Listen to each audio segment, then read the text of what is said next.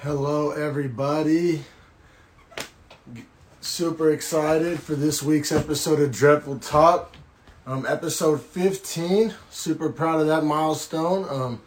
Thanks for everybody that's, tuned in along the way. Make sure to go subscribe on YouTube. And I'm about to get this week's guest joined on. Let's get him on and then I'll introduce him.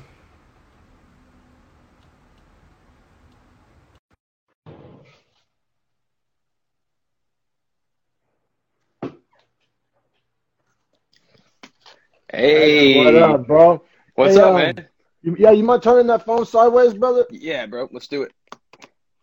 There we go. Oh, How's that? other way, my bad, other way. You There we good? go. There we go. There we go, my guy. Nice. We're So working. yeah, for everybody watching, this is my guest, Patrick Murray, and he is host of his own podcast, Today in the NBA. I'm a big fan of that. You can find it on Spotify. Go on, follow that. It's come with that hot NBA content. And spoiler alert, that's what we're going to be discussing today, man. I love me some hoops. I hardly ever get to talk about hoops on the podcast, and this is the perfect man to talk hoops with. My guy, Patrick Murray. What's up, brother? Hey, man, it's such a pleasure to be on with you, man. Thank you so much for bringing me in. Really excited to talk about some basketball. And the day is perfect for it, man. We got two huge games tonight. Things are starting to Yeah, wrap up and really take shape for these last couple series. Couldn't have I picked a better know, day to get man. this going, man.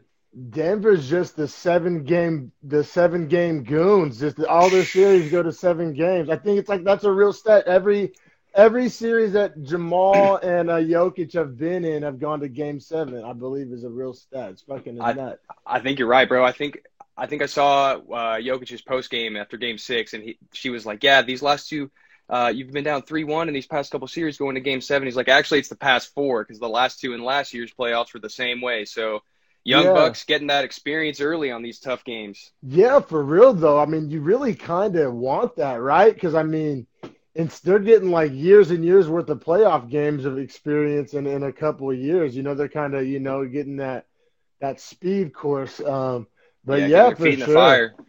Yeah, definitely, man. So where are you at nowadays? You in OKC? You in Norman? Yeah, so I'm staying in Oklahoma City. Moved up here about 2 years ago, working a job at a restaurant up here, and just taking that in stride. Obviously, quarantine was a setback for everybody, but Yeah, just right. got started back on that and just working on this podcast. Got it started about 5 weeks ago now, and Hell just yeah, trying to man. keep up with that and get those recorded as much as I can. Yeah, it's fun, isn't it? It's fun, and I'm really enjoying it as well, man. I'm hooked. Yeah, me too. I'm hooked, and I'm hooked on your show, man. I listen, like I legit listen, and I'm a big fan. Yeah, Today in the NBA, everybody check it out on Spotify. There's other ways to get it. I listen on Spotify. I'm a big Spotify guy, Yeah, so you can find it on Apple Music and SoundCloud as well. If you're not doing the subscribe thing, you can get on SoundCloud, find it. I try to make sure it's as accessible as possible. I know you're doing the YouTube thing. I'm going to try to get there soon, man. I'm trying to get this video portion created as well eventually. yeah, man. YouTube's a blessing and a curse, man. There's a few things that have been a pain in the ass. I just honestly, like, that's how I consume most of my podcasts is on YouTube. So it was just like the natural move for me because like Yeah. that's how I watch them. So I'm like, I'm sure there's other people out there watching them too. But I'm actually thinking about making like an audio version, like going back and ripping the audio because I know that those like a lot of those audio platforms are booming. So Yeah. yeah, man, I think it's just about being as many places as possible for Yep. sure. Spreading your wings, trying to get out there and get those roots established. Yeah, definitely, man. It seems like a lot of the homies have moved up to OKC. That's dope. I feel like I probably would have if I would have stayed. I feel like, Norman, you can only, drive them same streets so many times. Oh man, you know it. It's crazy every once in a while. So I graduated from OU in May, and so since then I haven't been spending much time there. But when I do go down there, it's kind of a strange feeling, man. It's just weird going back into your hometown, and there's been some stuff going on that have been just strange stuff in Norman, just out, I've heard. Yeah, man, out of I've pocket heard. stuff. Yeah, man, it's wild. It's wild. Yeah, it doesn't really seem to be the place that we grew up in, even though we're not even that old. Like you always hear like old folks saying that, but here we are saying that. Like I feel Yep. really ain't the same place we grew up in. I feel like yeah, I haven't been back since I left, bro. I haven't Really? literally not once, and like I'm not like necessarily like proud of that. It's mainly been like a money thing, but like I left in August of 2016 and haven't been back. So, Wow. yeah, Been a man. minute. I know it's totally different, man. But I know I will one of these days. Like I've been saying that for 4 years now. But like I know it's gonna happen. It's gonna be dope when it happens too. So, but Yeah, no doubt. yeah, for sure, man. But yeah, definitely good to see you. Good to, definitely good to see you doing your thing with your podcast. As I'm a Thanks, big man. fan, and I was listening to your podcast, and I know by listening to it, you're a big fan of what's going on in the bubble and just the quality of basketball, and like you were saying that it's essentially the best basketball we've ever gotten, or right? Yeah, I agree, man.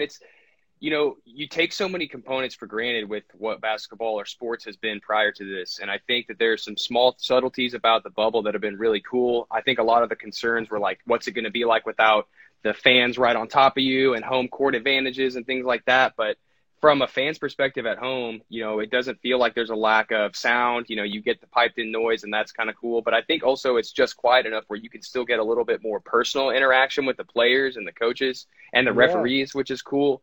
And then the spacing is another thing. So the spacing around the court, you have a little bit more space to work with under the basket. So as guys drive to the hoop, they don't have to necessarily pump the brakes as they're, coming back Because off. the cameramen and stuff like that. Exactly. You know what? That's one point I'll say I haven't even considered that, and that makes a lot of damn sense. That's yeah, no, very good point. Yeah, because But those just cameramen take up a few, 3-4 feet of space in the little landing zone. Yeah. That's a great point for sure. And same for out of bounds too. When you're doing inbounds passes and stuff like that, you saw it in what was that, game 5, I think? Game Of the 5 or Raptors. 6? Yeah, with Yeah. Kyle Lowry over Taco. I mean, I don't know if that's something you could do because he kind of gets a little bit of extra of a wind up to be able to get that ball up over where he may not have Yeah. had that right up on the sidelines typically. So just stuff No. like that, and just the focus also too, guys just being able to, really just focus on one thing in basketball. They're not traveling and anything like that. So it's made it a great product. Yeah, man, and so like me, I got the Beefy Boys podcast where we cover MMA, and it's like the UFC was really kind of the first ones to put on stuff during COVID. Yeah, Fight Island. Yeah, Fight Island, and even before that at Vegas at the Apex, and so they, that's where I really got the first taste of sports without fans and how it impacts, and it does impact, especially like in MMA.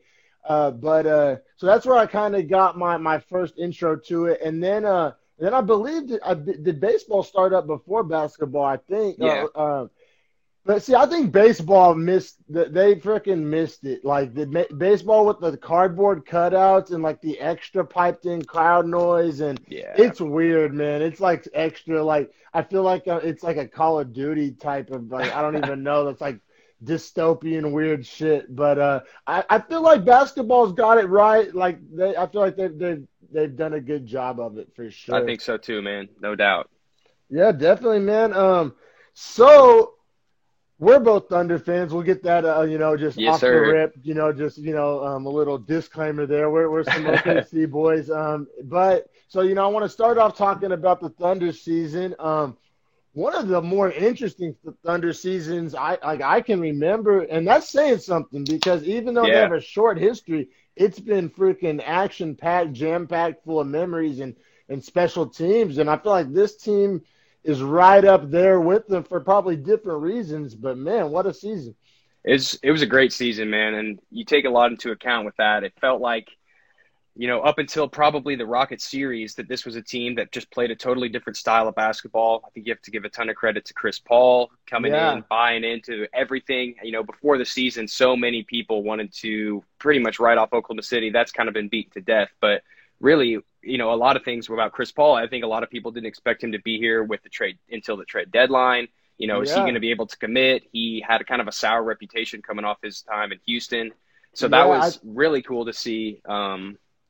And then Billy Donovan was great, throughout most of the year. For me, as we got into the playoffs, that's a little bit different. But the regular season in general, just the way this roster played together, that three-headed monster with the point guards was awesome. A little disappointed Schroeder didn't win Sixth Man of the Year, but he was great this season as well. Yeah, Montrezl Harrell. I could have named like 3 other guys I would have rather seen win it besides Montrez. And I'm not hating on Montrez, but it doesn't help. It's like hindsight 2020, but he's getting really exposed in this Nuggets series, and it's just like Yes. putting the exclamation mark on like the doubts I already had on his Sixth Man of the Year trophy.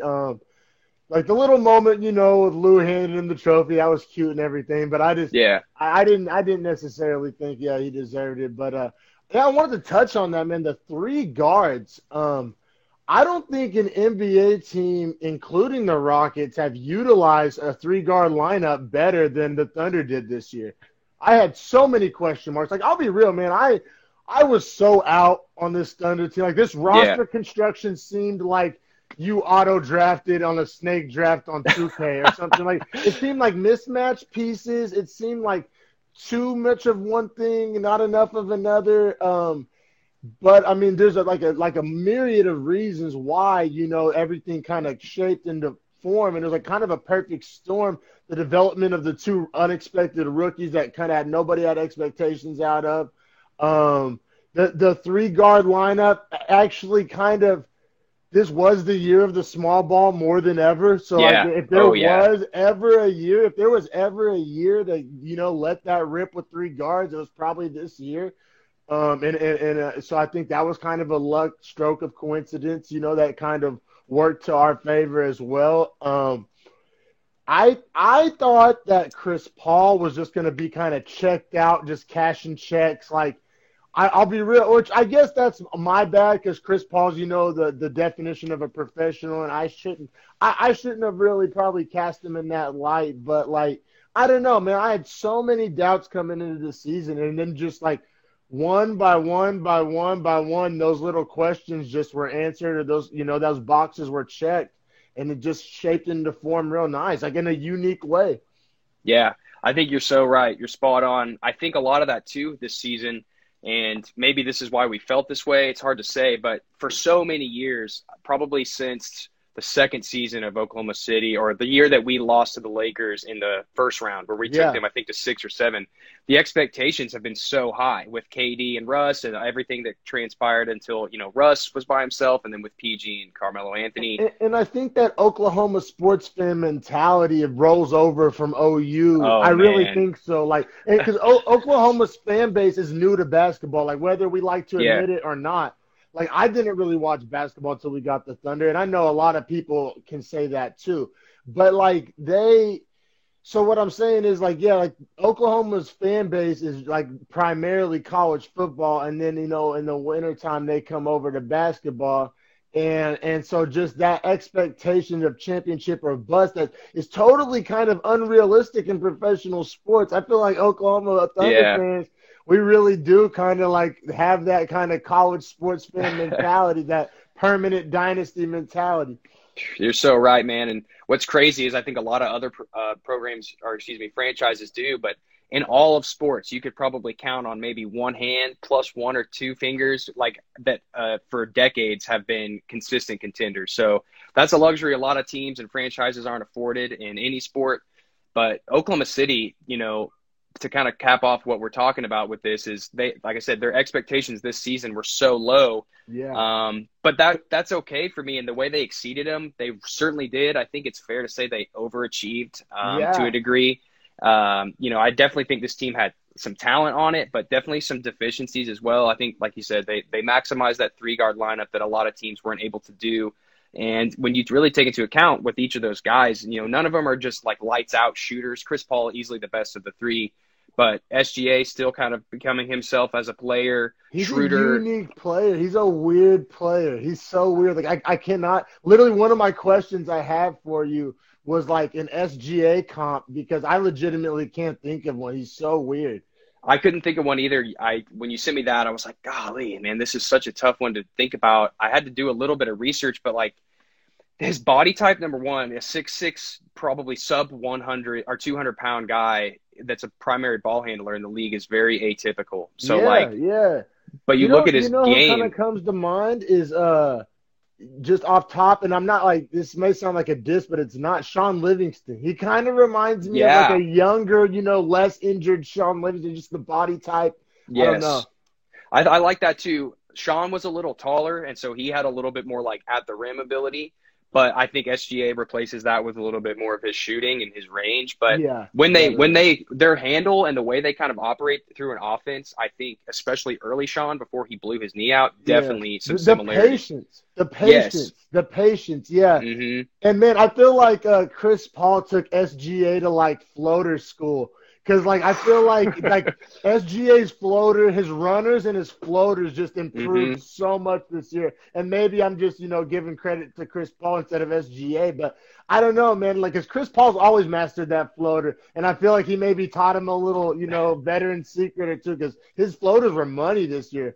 Totally agree. And, again, as we kind of continue this narrative, is Chris Paul, so much credit has to be given to him for the way that this roster moving forward, not even just this season, but, it's looking like Chris Paul is going to probably move on from Oklahoma City. He'll be Yeah, able to probably dictate a lot of the way that trade goes out, but Oklahoma City will have the final say and everything. But the impact that will be lasting, at least on Shai Gilgeous-Alexander and a couple of the other these rookies, and then Schroeder, I think it's going to be a long-term thing. And I think that they'll look back on that and that'll be a moment for them where they'll be grateful for that, similar to ways that guys in the past have been. And I think that comes to my mind is like a Steve Nash and Goran Dragic. So when he was in oh yeah, Phoenix, he was his backup, and it was a little yep, bit different style of play nowadays. Nowadays, they'd probably play together, and Steve would probably be averaging way more threes. And story for another time. But the way that those guys, Dragic sat behind him and learned and established his game similar to the way Steve played, that's how I kind of see this SGA and Chris Paul situation working out. And I think someday we'll be saying, wow, look at Gilgeous-Alexander. I bet that year or maybe even a few more with Chris Paul really played a role in that. yeah. No, I really like that. I like that comparison. I think that's spot on. Yeah, because like I think it has a lasting effect. Just it's kind of cliche, but like teaching them how to win, how to close, like those But those How to be those a are real pro. things. Yeah, those are real things that like young guys can't learn that from other young guys. Like that, it doesn't work.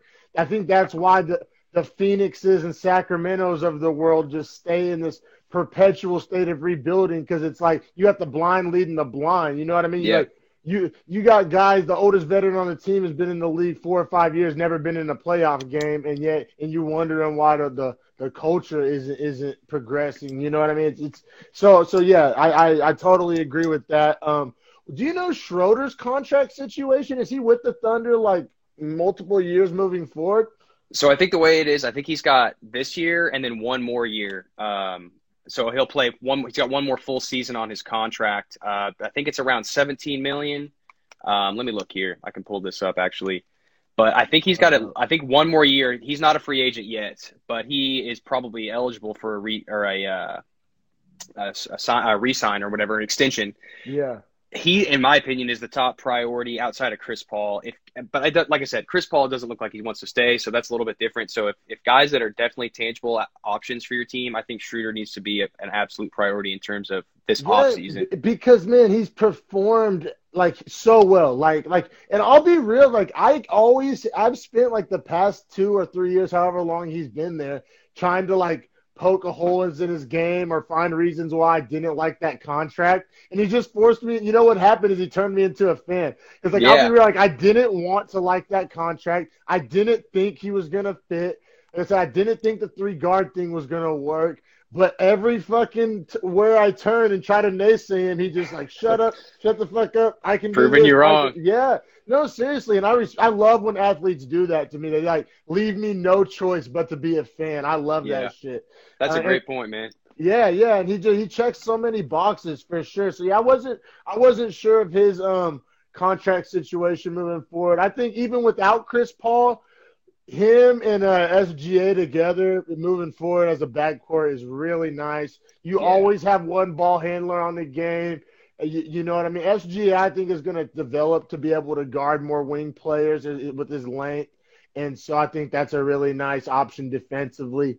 And my next question for you is if you had to put money on it, you think Basley develops into an all-star, or is he just like a good bench scorer? Or like, you know what I mean? What do you think his ceiling and floor is on Basley? Yeah. So if I had to put money on it, I think he becomes I think his ceiling is like a Draymond Green. in my opinion. He doesn't necessarily play like him in terms of his style. I think he's a better athlete than Draymond. But I think for what Oklahoma City wants to establish, I think he will take – it looks like that Danilo Gallinari is going to move on as a free agent. So I think he'll be a starter.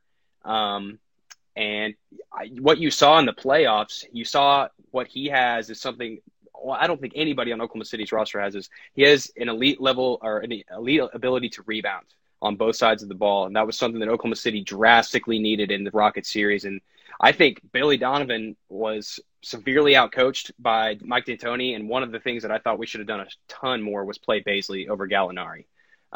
He was such a better fit. Gallinari was cold a lot of the series. So to answer your question, I think he could be an all-star. I think that probably an all-star is his cap. Maybe not superstar, but just like make an all-star game or two as an alternate. Some wing, pulls a hammy, you know what I mean? He gets a phone call. I think so too. I think that's realistic. No, I'm not saying he's a bust if he doesn't achieve that. I mean, I think, he kind of reminds me of like, I don't know, maybe like Kyle Kuzma with a bigger set of balls. Like, I don't know, like a not soft Kuzma. Like, I don't know, like a not Hollywood Kuzma. Like, I don't know. I think getting drafted to LA was the worst thing that ever happened to Kuzma. Just the hype, the lights, all that. He drank his own Kool-Aid for sure. But like I said, Bazley, just the body type and his ability to hit the outside shot and his ability to kind of get in where he fits in. It kind of reminds me of like a young pre-ego Kuzma. You know what I mean? And hopefully, like the Oklahoma City kind of environment, it can't get much different like from Hollywood than Oklahoma City. So, hopefully it helps keep him humble. Totally. But yeah, I don't know. He's really interesting to me. Just because actually, I collect sports cards. I had a few Bazley rookie cards that I literally didn't think anything of. I was like, oh, second round guy, whatever. But then I was like, oh, let me go ahead and put these in some sleeves. This guy, he turned out to be a hooper for sure. So I mean, any more last thoughts you want to just leave us with about like the Thunder moving forward, like the path forward? Like, what's your GM? You know what I'm saying? What's the path forward? You said Gallinari's probably gone. CP3's probably gone. Some people may see that as a bad thing. I see cha-ching cap space. And we still got SGA on that rookie contract. That helps the cap. That Schroeder deal is looking pretty low nowadays. You know what I'm saying? With guys making $50 a year. So I don't know. I feel like there's hella cap space. But OKC is a small market team. Let's not kid ourselves. There's not traditionally been a line of free agents to go to places like Oklahoma City. What options we have draft picks falling out the ass. I mean, so maybe more of a trade than a free agent. Like that way they don't have a choice. You know what I'm saying? They get the. I could see a scenario with like that, maybe some picks. There's a ton. So, and it's crazy. I think right now is this ultimate fork in the road for Sam Presti and the Thunder. You have all the chips, or you have control and all the power in every single situation you're going to walk into. It's clear as day that CP3 is wanting to get moved to a higher level contender. That's looking like probably going to get narrowed down to a couple teams in Philadelphia, Milwaukee, and I've seen Phoenix as a hot name as well. Those three are probably where if I had to pick between three. If he leaves us for Phoenix, he can go fuck himself. I know. But the thing is that's interesting is, so like we talked about, is prior to the year, Chris Paul's value was as low as it has ever been. And as we get here now, for full circle through the year, and especially his performance late into the playoffs, that contract is at least you can take it on without feeling like shit. So totally. I didn't think about that. People do that, talk about that in baseball all the time. They'll play guys just to get their trade value up, but like they actually got best of both worlds. They got a great production and they got his trade value way up. And so I think that, and Chris and Sam Presti knows, I hope he knows, I think, he's been fooled or put in situations where his return wasn't maximized. And I know probably the most infamous trade of our lifetime or young lifetime is the Harden situation. Yeah. But I think he knows now, like, I have an opportunity where I have to match this salary, and I don't necessarily know if I want to take on a ton of expiring. So what do you get? What does Milwaukee offer you that you like? Do they offer you, Chris Middleton, Wesley Matthews, and DiVincenzo. I mean, can you take something like that on? I doubt they get rid of a Middleton, but, they could give you some guys that wouldn't hurt your roster. Middleton, you know who I wouldn't mind getting? And some people may scoff at this, but I'll be real.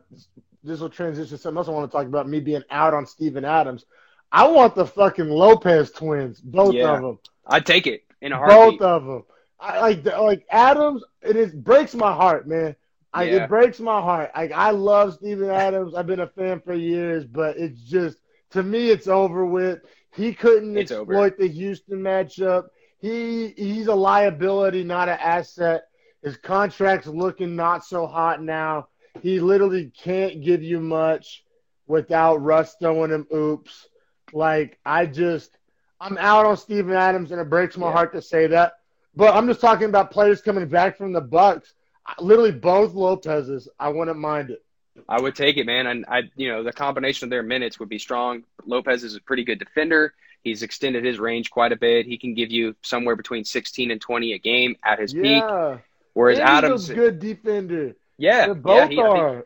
I don't know if it was this year. I think last year he led the league in blocks, which, as a guy who doesn't look like some freak athlete, you would think a guy like Giannis probably a little bit more, but Lopez probably going to be doing a little bit more off the ball defense. But Adams, it sucks, but the number one thing in sports you got to remember is loyalty will kill you. And despite Adams' love in the community and everything he's kind of galvanized with OKC and kind of the last guard of that prior era, him and Roberson are the only guys left from the KD Russ time period. So I think if you can, and as kind of a lack of parallel with CP3 is Adams' worth is as low as it's ever been. Yeah. And so getting back. Stuck with him. Yeah. So you never know. Presti's been able to spin things into gold. We got, I don't know if you remember this, but Schroeder is essentially a straight up trade for Carmelo Anthony. I mean, we traded Melo once he was done here to Atlanta and got Schroeder for him, and then they waived him. So, I mean, that's a deal I would have taken 100 times out of 100. Yeah, that's clutch. So. I forgot that's how we got Schroeder. That's clutch. Yeah. That's really clutch, and especially that Melo, because we weren't getting skinny Portland Melo. That's for sure. Nah, he didn't have that chip on his shoulder yet. He hadn't essentially been benched and cut from the league. So, and props to Melo for coming back with that, man. You got to give a guy credit. That was one of my favorite parts about this year, for real, because it's like, I didn't want to see him do bad. It's just he wasn't helping OKC at all. Yeah. And to get Schroeder back for him, I forgot all about that. I'm glad you brought up that little nugget. But yeah, man, that's interesting. So I don't know. I want to hear 3 names from Patrick Murray that you think could find themselves onto a Thunder roster next year. Then we'll keep it pushing. We'll keep it pushing from the Thunder after that. Okay. If I had to think about this, I like this. If I was being realistic, I would say Brook Lopez. A combination of like Brook Lopez with Wesley Matthews and maybe an asset or some trades, or excuse me, some picks from Milwaukee. If we're talking about Philadelphia, I think this is a total shot in the dark. Let me get Ben Simmons and Josh Richardson. I'll say Josh Richardson and maybe one other person from Philly. And then absolutely crazy, if we talk about Phoenix, I'll take DeAndre Ayton and the kid from North Carolina, James Johnson, shooter, straight up for Chris Paul. Just hypothetical. Okay, I like all those for real. Moving forward, I like all those pieces for different reasons. Now, none of those are like, Giannis home runs, but I think those type of moves are what the more realistic, more likely to happen on a team like OKC, in that type of market. But I like it. I like all those options. I think that's intriguing going forward for sure, man. Yeah. I was actually able to watch the Thunder play this year before Corona hit. Really? Yeah, whenever they came to Sacramento. Nice. Yeah, it's like a 2-hour drive to Sacramento. Okay.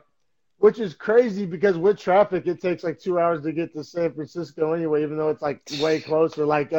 So like me and it's what Kings tickets are way cheaper than Warriors tickets. No doubt about that. So and the Kings just built that brand new arena. It's only like 1 or 2 years old. It's badass. So me and Nina went up to Kings games like twice this year before Corona. That's dope, man. And we watched the Thunder play, and that's whenever I really fell in love with this team. Like, because I didn't. Not all their games are on TV out here and shit, and so I hadn't got to watch them a whole bunch. But just from what I had seen on paper, I didn't really like it. But then I walked away at that night thinking like, oh, this is what they're doing with the three guards. It was really dope to see in person. It really was for sure. For sure, man. That's awesome. You got to see him, man. It feels like so long ago, huh? It does, yeah. Oh my God, yeah. It was Yeah, and then also it was coincidentally like right after Kobe passed too, so like it was like a Kobe memorial night at the stadium and all that. Oh, so dang, okay. I always remember that for sure. But yeah, if you ever get a chance to go to a game in Sacramento, cheap tickets, like cheap parking, like 'cause it's a small downtown. It's crazy. Downtown Sacramento reminds me so much of downtown Oklahoma City. Like they're really similar. And like similar vibes. They got the brand new stadium. It's not like a pain in the ass. Like you go to a game in San Francisco, bro, you're paying $60 for parking, and you'll probably come back to your window broken. Like all that. Yeah, Sacramento's like pretty chill. Like it's not it's not even a big deal. It's like it reminds me a lot of Oklahoma City. So yeah, man. Dope, ever get a chance? So now, kind of transition. I am out here in the Bay Area now, and I'm forced to listen to a lot of Warriors talk and on the radio, and I listen to sports radio, and just my uncles and shit. Just my dad's a big Warriors fan, so I'm surrounded by. I'm in Warriors territory, so I kind of want to sea of it. Yeah, I'm in the thick of it. I wanted to kind of transition there next, because they are a fun team to talk about, regardless of all those connections. Just because I don't think we've ever seen this. They're in kind of a scenario like the Spurs were before they drafted Tim Duncan. Like they had just won the championship with David Robinson, right? And then, but then they got an injury and ended up with the number 1 pick. So the Warriors are just coming off the legendary dynastic run with Kevin Durant and Steph and Clay and Draymond. But then KD leaves, everybody and their dog either gets hurt or whatever, and they're at rock bottom. They end up with the number 2 pick. So I just kind of wanted to I'll start with this question.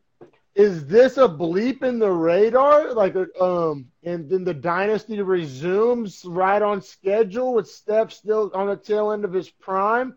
Or are the best days behind them? Is it time to reshuffle the deck? Do you think the Steph, Clay, and Draymond, and I guess Wiggins that led Warriors have combined with whatever they do with this number 2 overall pick? How optimistic does that do anything for you? How are you feeling about that?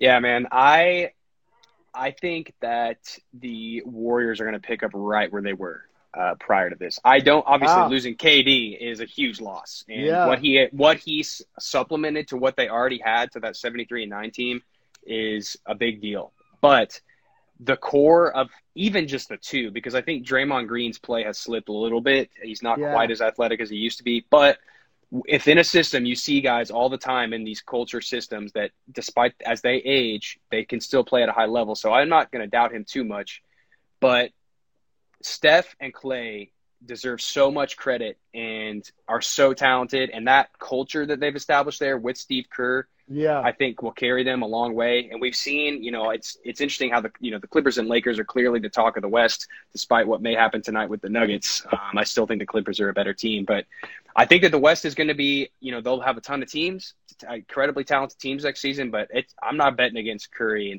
and Clay. And with Wiggins, Wiggins right now is essentially – That's interesting, right? That's a wild card. That's a joker, right? Huge wild card. And to your credit, man, you mentioned something earlier that I think is important.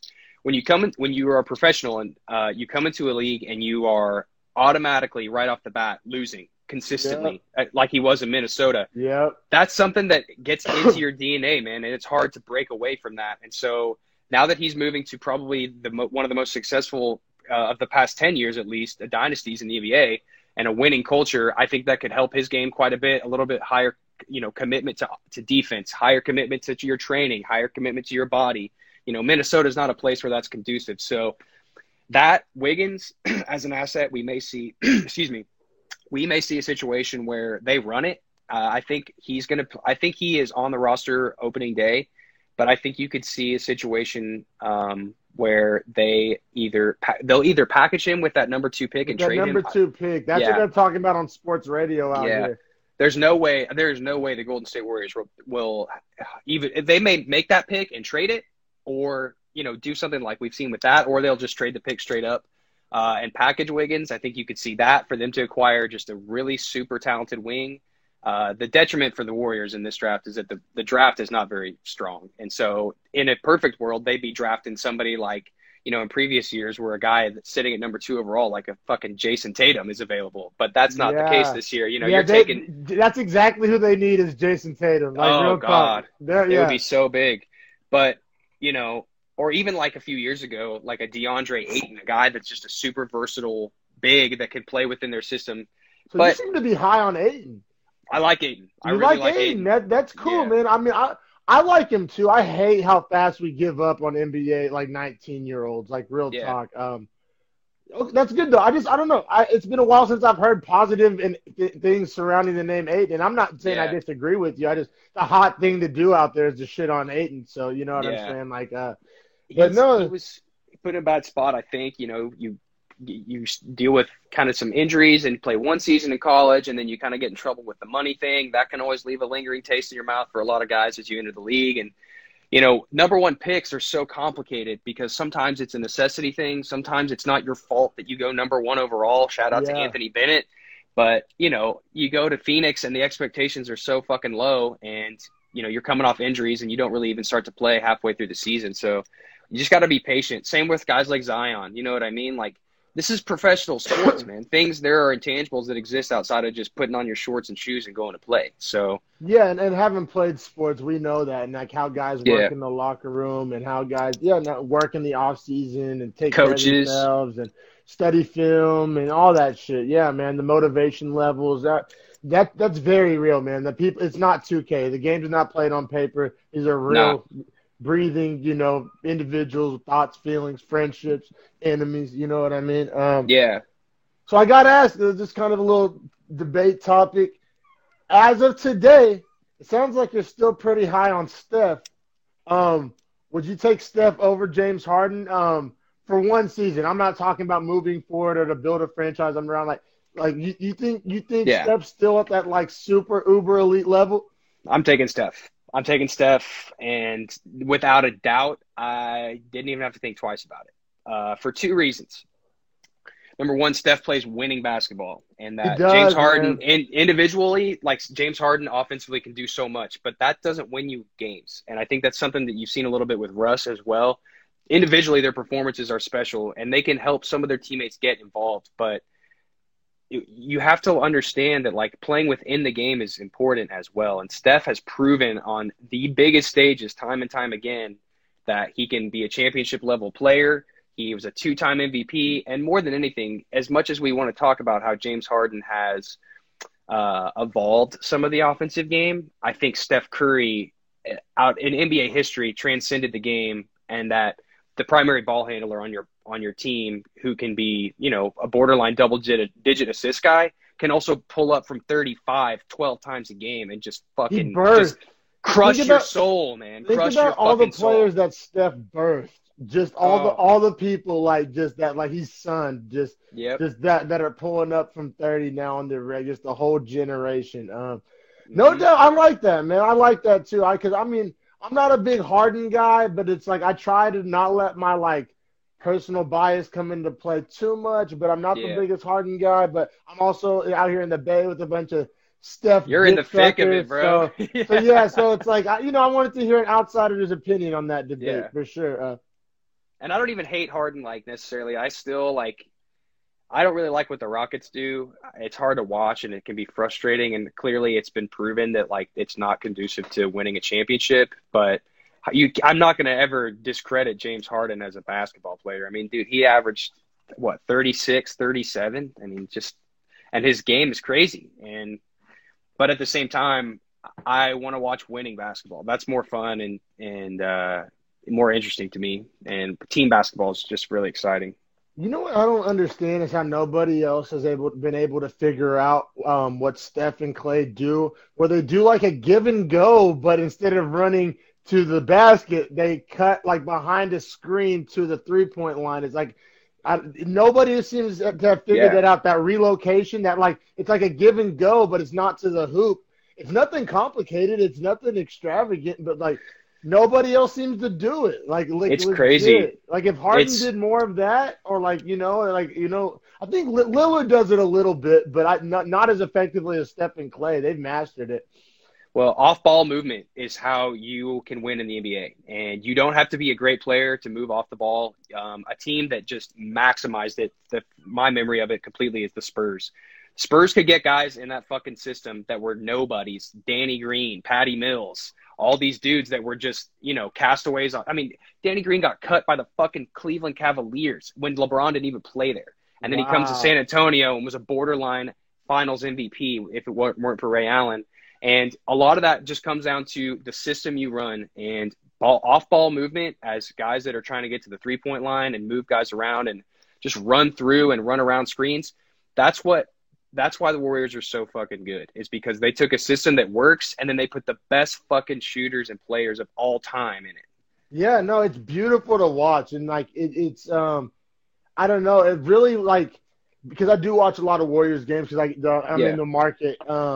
And it's just, it makes you spoiled in a way to where, like, not so much this past year with all these cast-offs and one-year signings and D-League guys they had, but previously just, like, talent aside, just watching the ball move like that. And then you, like, turn to, like, a Houston game or a Philadelphia game or, you know what I mean, insert team X here, and it just makes you want to pull your hair out. You're like, why is everybody standing around? Oh, man. And, OKC fell victim to that heavy in the playoffs, unfortunately. Yeah, they did. They were a little too like isolation and just floater heavy, and I would have loved to see it. It's one of those things. It's the ultimate easier said than done. It's like It's like in fighting, every tall fighter gets told, keep the distance, pump the jab, but not everybody can actually execute it. It's one of the ultimate example of easier said than done, the whole off the ball movement things. But for sure. It's gorgeous to watch. But yeah, with that number 2 overall pick, you seem pretty confident that they're going to trade it. A lot of people around here think they're going to trade it. I don't know. I'm not even necessarily trying to hot take it here. I'm just trying to think. Everybody's trying to say that the Warriors need to model the Spurs and try to go for aim for the next 20 years as opposed to the next 5, and maybe not try to continue this dynasty but transition to a new one or something like that. And how it went from Duncan and Parker to Kawhi, you know what I'm saying? But that seems to be so in that saying, I low-key think it wouldn't be horrible for them to draft. This is a little hot takey, but I can see a scenario where it works. They draft Ball. He comes up. They need bench scoring bad, really bad. And they need a backup wing really bad. And I know he's pretty much a point guard, but I think in his rookie year at 6'8", getting some minutes with Steph, playing some backup wing, I don't think he would trip too much.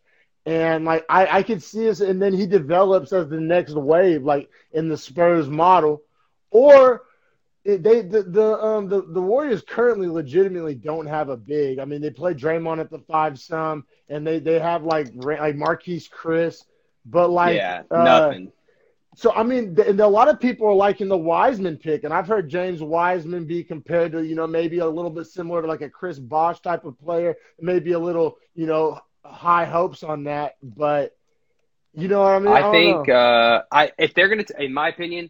I think if they're going to take a pick, it's got to be Wiseman because he's the only guy, in my opinion, that they could play minutes without interfering. Because I understand what you're saying about the Spurs and playing the long game. I think the Spurs got fucking incredibly lucky to draft a guy like Kawhi Leonard and able to kind of carry that next torch and win in the later part of that version of their dynasty. Lonzo Ball, the main reason I don't think they'll draft Lonzo Ball outside of him playing the same kind of position as Steph is the Warriors are too fucking smart to bring the Ball family into that culture. And I think having the father in there and everything else that came with that BS. You saw that with the Lakers. The Lakers, let me put it this way. The Lakers fucking traded him when Magic Johnson was still around. That's how bad that situation was, because Magic had no business being involved in terms of general management. He was kind of a clown show in my opinion as well. So you ever hear that audio clip when he's like, "I'm not gonna be here"? Oh yeah, he's like, "I just ain't gonna be here." That shit was hilarious. I died. I know, makes me man. die every time. But he just kept it a buck. He kept it a buck. And hadn't even talked to the franchise, people he'd been with for 30 plus years, and he was like, "Yeah, I don't think I'm gonna be around for that." My phone's buzzing. Legendary, man. But all right, man. For sure, man. We'll keep it pushing from the Warriors, man. Like I said, this is gonna be the only other team I talk about that didn't make the playoffs. But like I said, I do go to some Kings games, and Nina's a Kings fan, and we go to a few Kings games. I'm starting to kind of root for them. They got Buddy Hield, our Sooner brother. So I kind of low key pull for the Kings. I like to kind of keep an eye on what they're doing, even though that eye is usually disappointed. So I just kind of want to touch on the Kings, not too long, but bounce a few things off you. My bad, I gotta start off with a question. Do you think that the Fox Hield combo is good enough to build around? That's what they're trying to market. Like, that's who's on all the T-shirts in their team shop up at the stadium. They're trying to market. That's the future Hield and Fox. What's your thoughts on that? What's your thoughts? I'm gonna have to say no. They're good pieces. Don't get me wrong. De'Aaron Fox is talented. One of the fastest players in the NBA. Kind of a unique skill set, smaller guard, ball handler, but extra athletic kind of guy that just can jump up and dunk on you as like a 6'1" guy. And then Buddy has proven to be one of the best 3-point shooters in the league, has been that way since kind of his senior year in college, and has really continued to work on that game. But they don't have anything else really besides that. I know Harrison Barnes is kind of the moneymaker, veteran presence on the team. And I like him. I really do. And I think he's been a huge step up for them. Don't get me wrong. I mean, they got invited to the bubble. Nice time. Yeah. I mean, he's a vet. He's a vet, and he's a pro, and he's going to get you what you need. And he's a good voice in the locker room, I think, to galvanize. And like we were talking about earlier, to kind of be a leader and teach some of these younger guys. But if I had to guess, Dom, I would bet that Buddy gets moved by the trade deadline this year. I think that's been kind of a buzz kind of about the NBA. I think he's unhappy and knows that he can contribute to a contender. He could, man. He really could. Yeah. Like if he went to Milwaukee with Giannis, or I don't even know, a team like that, or I don't know. I think Buddy on a contender, or even he needs to go to the Lakers. That's where he needs to go. Yeah. Lakers would fucking kill to have him. You're right. That would take his career to another level. Yeah, I think I could see him in Los Angeles, but I don't know what they can give up. I mean, they could give Kuzma straight up for him if they wanted to do something like that, because I think Buddy got signed up maybe like a 10 or 12 per extension or something like that. I can't remember, but we'll see. I don't hate the Kings because Vlade's still the GM, right? I think he's out. I think okay. Finally. If Vlade's out, then you've got a little bit better chance. That's what I'm saying. It's just so my next question is just do you see just any possible scenario for it? Do you think? What's your thoughts on Bagley? You think Bagley's just a total bust? You think there's any hope there? You think Fox and Bagley maybe more so than?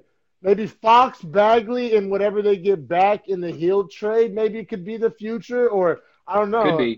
It could be. That's on. I had forgotten about Bagley, and I think that the jury's still kind of out on Bagley. He's dealt with injuries.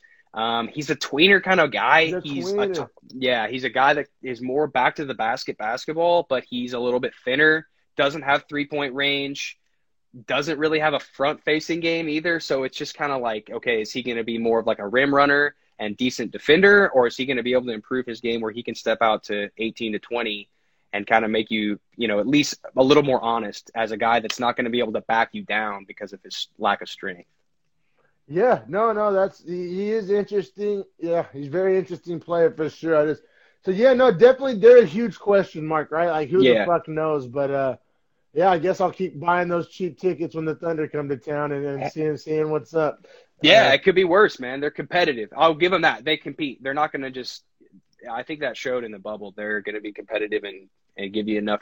I don't think they've got the horses to really compete in the Western Conference against some of these other teams that are getting better. Yeah, they don't even have like necessarily a guy. Like they're trying to market Fox as the guy, but I think he's super unproven. Like Fox to me isn't even proven as like a Devin Booker. No, like he's, you know what I'm saying? He's like, I don't even know a good comp for Fox, but it's not. It's definitely like a player with a lot of question marks still for sure. Yeah, totally. All right, man. What the Bucks officially eliminated. We've kind of talked about him a few times just in the course of our conversation already, but Giannis out? Yay or nay? Giannis out? Oh no. I think Giannis stays. You think Giannis stays? Yeah, I think Giannis stays. I think it came out yesterday that he'd spent some time talking with ownership, and they had mentioned that they were willing to surpass the luxury tax, spend all that they can in order to win now.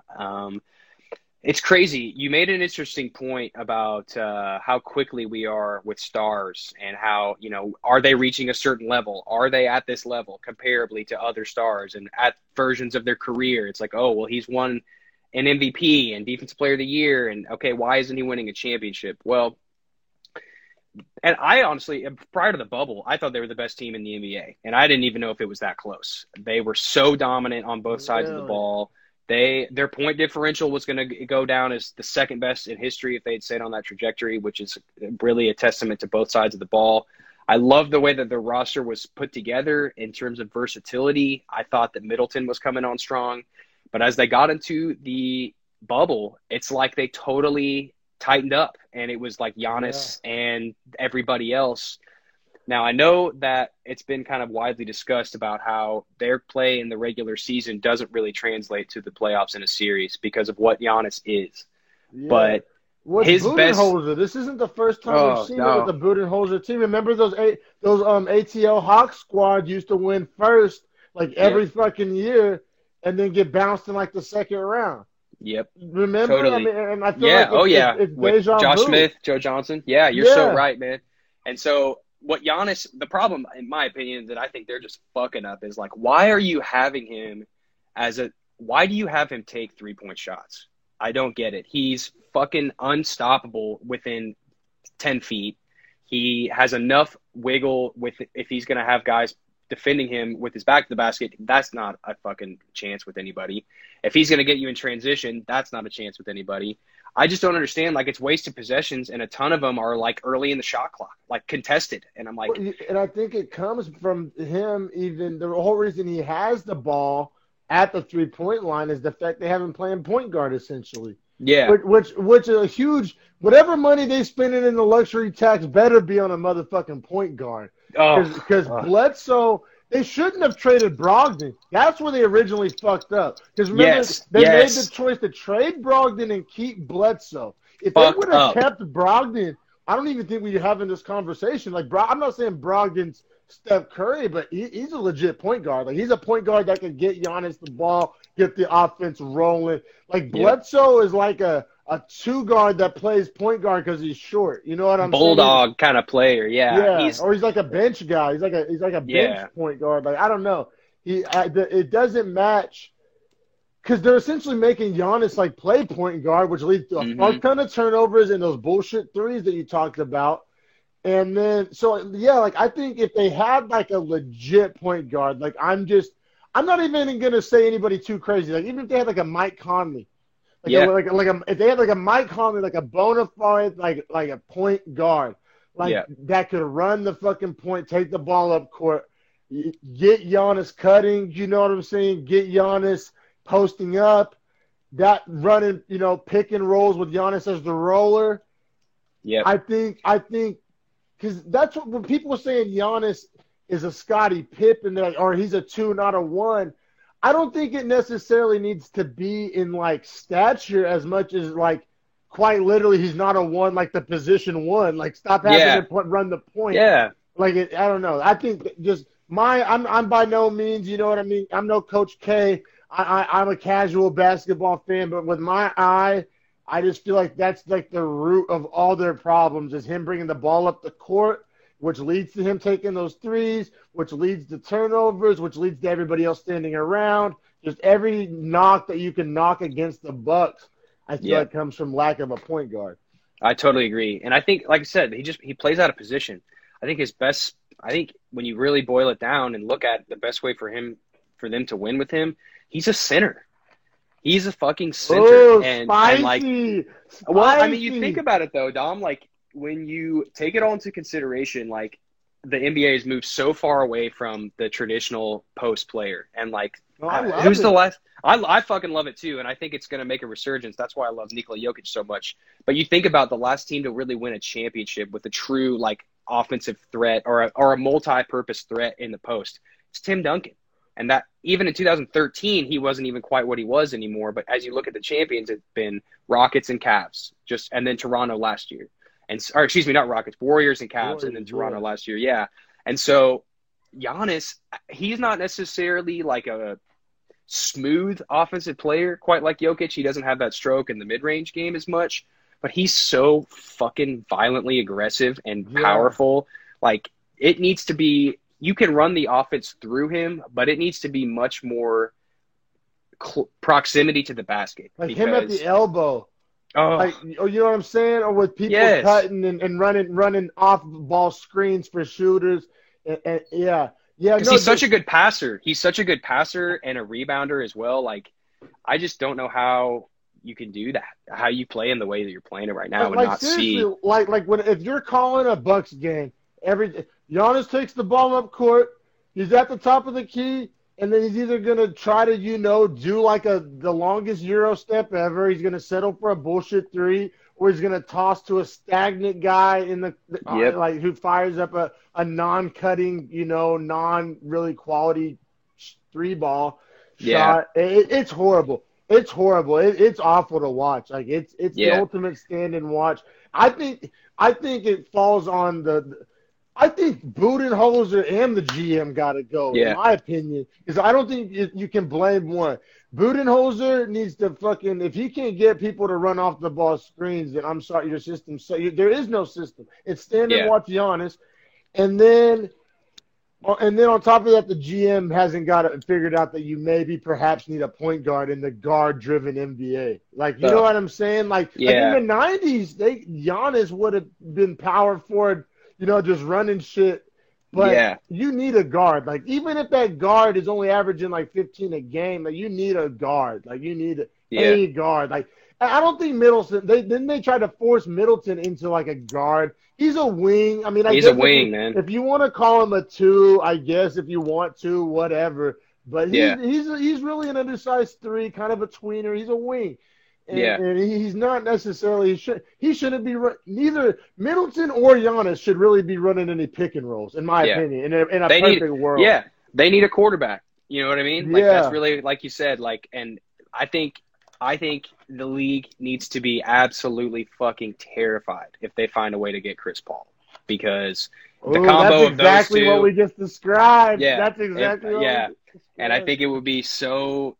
I think, with the combination of the massive chip on Chris's shoulder and the way that this season went for Giannis and the way that the expectations were, I think that could be a fucking recipe for success moving forward. And with the East, you saw Toronto kind of crack a little bit, and the Celtics are certainly coming on. Miami's certainly coming on, but the East is definitely still there to take for the one dominant team. What up, everybody? Thanks, everybody that's tuning in to episode 15 of Dreadful Talk with my guest, Patrick Murray, host of his own podcast, Today in the NBA. We're talking hoops. We're talking NBA playoffs. And let me get my brother back on here.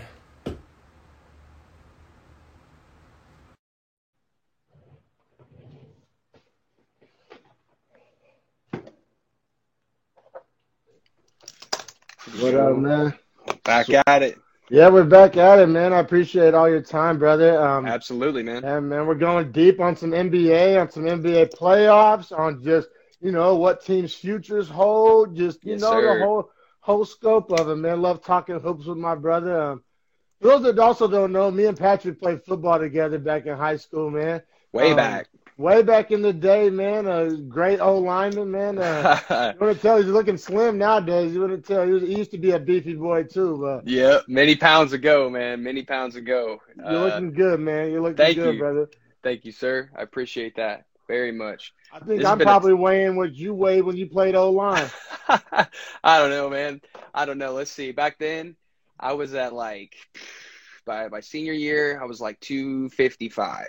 All right, I ain't that beefy I was yet, gonna say but you can't be up there, bro. I ain't that beefy yet, but yeah, man. No, it's that's good though, man. You what'd you get into to drop the pounds? You just working out in general? Did you get like a hobby? Just Oh man, I'm working out in general. I started working in restaurants, and so I was on my feet quite a bit. And just honestly, man, the habits I had in order to keep that weight on was so unhealthy. Like it was you a were fight. trying to be big. Yeah. Oh yeah. Yeah. And it was a struggle, like keeping it on. And at a point, I mean, I was eating, probably between 5,000 and 6,000 calories a day by the time I got into my senior year, just trying to keep the weight on, bro. And it was That's horrible. wild. And so by the Yeah. time, like probably 2 months after that, my senior year finished up, I probably had lost 20 pounds. Just Oh, like wow. I couldn't keep it on. And then like right now I hover right around 190 nowadays. So, Wow, that's yeah. Slim Jimmy over there, man. I'm like 225, dog. Yeah, but I I know you stay in the gym a little bit, bro. You a little keep that bit, chest yeah. right. Right. I've been hitting the prison push-up regimen lately, just because gyms are still closed out here. Yeah, and they're open here, man, but I ain't even touching it. That I got to stay home and run outside, and I do a little bit around the house, but I just, man, I don't have the stones to go into the gym yet. Yeah, I feel it. Call it stones or call it brain cells, whatever. Yeah, But yeah, right. yeah, man. But you know what I've been doing to get a little sweat in lately? Surprisingly enough, I've been fucking hopping on the old skateboard a little bit. I saw you, bro. I Yeah, saw man. you on your I haven't story. fucked myself up too bad yet, but I'm sure it's coming. But yeah, no, it's been a lot of fun, and then yeah, you can get a little sweat going real quick, Yes, just sir. real quick. But yeah, man, hop back into some hoops, man. Let's talk get some it. Raptors. Ooh, yes, sir. Yes, sir. The Raptors, man. I don't know if you saw, extended Nick Nurse today, multi-year extension, which I think is money well spent. He for them. deserves it. He deserves it. Just adapt, overcome. I mean, think about just the different iterations of that squad. There was the DeMar DeRozan era. Yep. Then there was the Kawhi era. Then the post Kawhi era. I guess if you want to call 1 year an era, but I mean, hell, best era in Raptors history. I'm sure they want to No look doubt. at it like an era, but yeah, and every iteration's been good. I mean, I know people used to like to clown on DeMar and Kyle getting sunned by LeBron back in the day, but it would still always be there, man, every fucking year. Yeah, man. He I don't even know. I think he had the last year with DeRozan, and I don't even know if he had him. It may have been Dwayne Casey. Oh, I can't remember. That transition. Yeah, I don't know what year that transition took place. But they took a big risk bringing him in. Dwayne Casey won Coach of the Year with Toronto, and then they fire him. I think he's in Detroit now. I think clearly. winning Coach of the Year is a curse, bro. Like, It is, man. It is. You look at it this year, Budenholzer's definitely riding the hot seat. yeah. And then obviously Billy D moving on, and then Nick Nurse is in good shape, and he's going to be there as long as he wants to be there, in my opinion. I think, especially in a market like Toronto. Yeah, man, and I mean, you bring a championship to that city, and alongside obviously that was a lot of fun, man. That was Hell a lot of yes. fun. Like, I'm not obviously a Raptors fan, but watching the Raptors win a ring, like, when did we think that was going to happen? Now they got some injuries and shit. They got lucky. But, lucky. But fuck all. And then that shot, the epic shot of all shots, Kawhi, Yeah. the bounce, epic shot. It was just nice to root. I think we had been stuck in this position for so long where you knew the Warriors were going to be there, no doubt, for a stretch of time. Obviously, Cleveland did their best to get there every year and would lose, especially during the KD time period. So last year it was really cool to see the Raptors kind of be just a different team. We were dying to watch a different team, and it gets no more different than the goddamn team from Canada with the dinosaur as a mascot. You know what I'm saying? So true. Yeah, and then Kawhi's such an unconventional superstar. And nobody knew if he was going to be right coming off the injury. You know what I'm saying? And there was all the controversy if the injury was real, was it not real. He went out on bad terms with Pop and the Spurs. I mean, there was a lot in the air, you know what I mean? And it kind of came out of, I don't want to say left field, but in a way, Well, how often do you do something like that? You trade DeRozan for no guarantee on the last year on Kawhi Leonard's contract, Yep. and you And it win. paid You off. win. Yeah, you win. So that's pretty dope. That doesn't work out often. Obviously, the Clippers are facing that right now with the way they've set themselves up with Paul George. But I know we're going to get to them in a little bit. We'll stick with the Yeah, Raptors. yeah. But yeah, the Raptors, man, they're awesome. I'm a huge fan. I'm a huge fan And of the what way they they were play. able to do in this year's playoffs, even though they're officially eliminated, but they Yeah. went 7 with Boston, right? Yep. And That was it the best series of the playoffs. It in my was opinion, so amazing far. series. They have nothing to be ashamed of. Nah.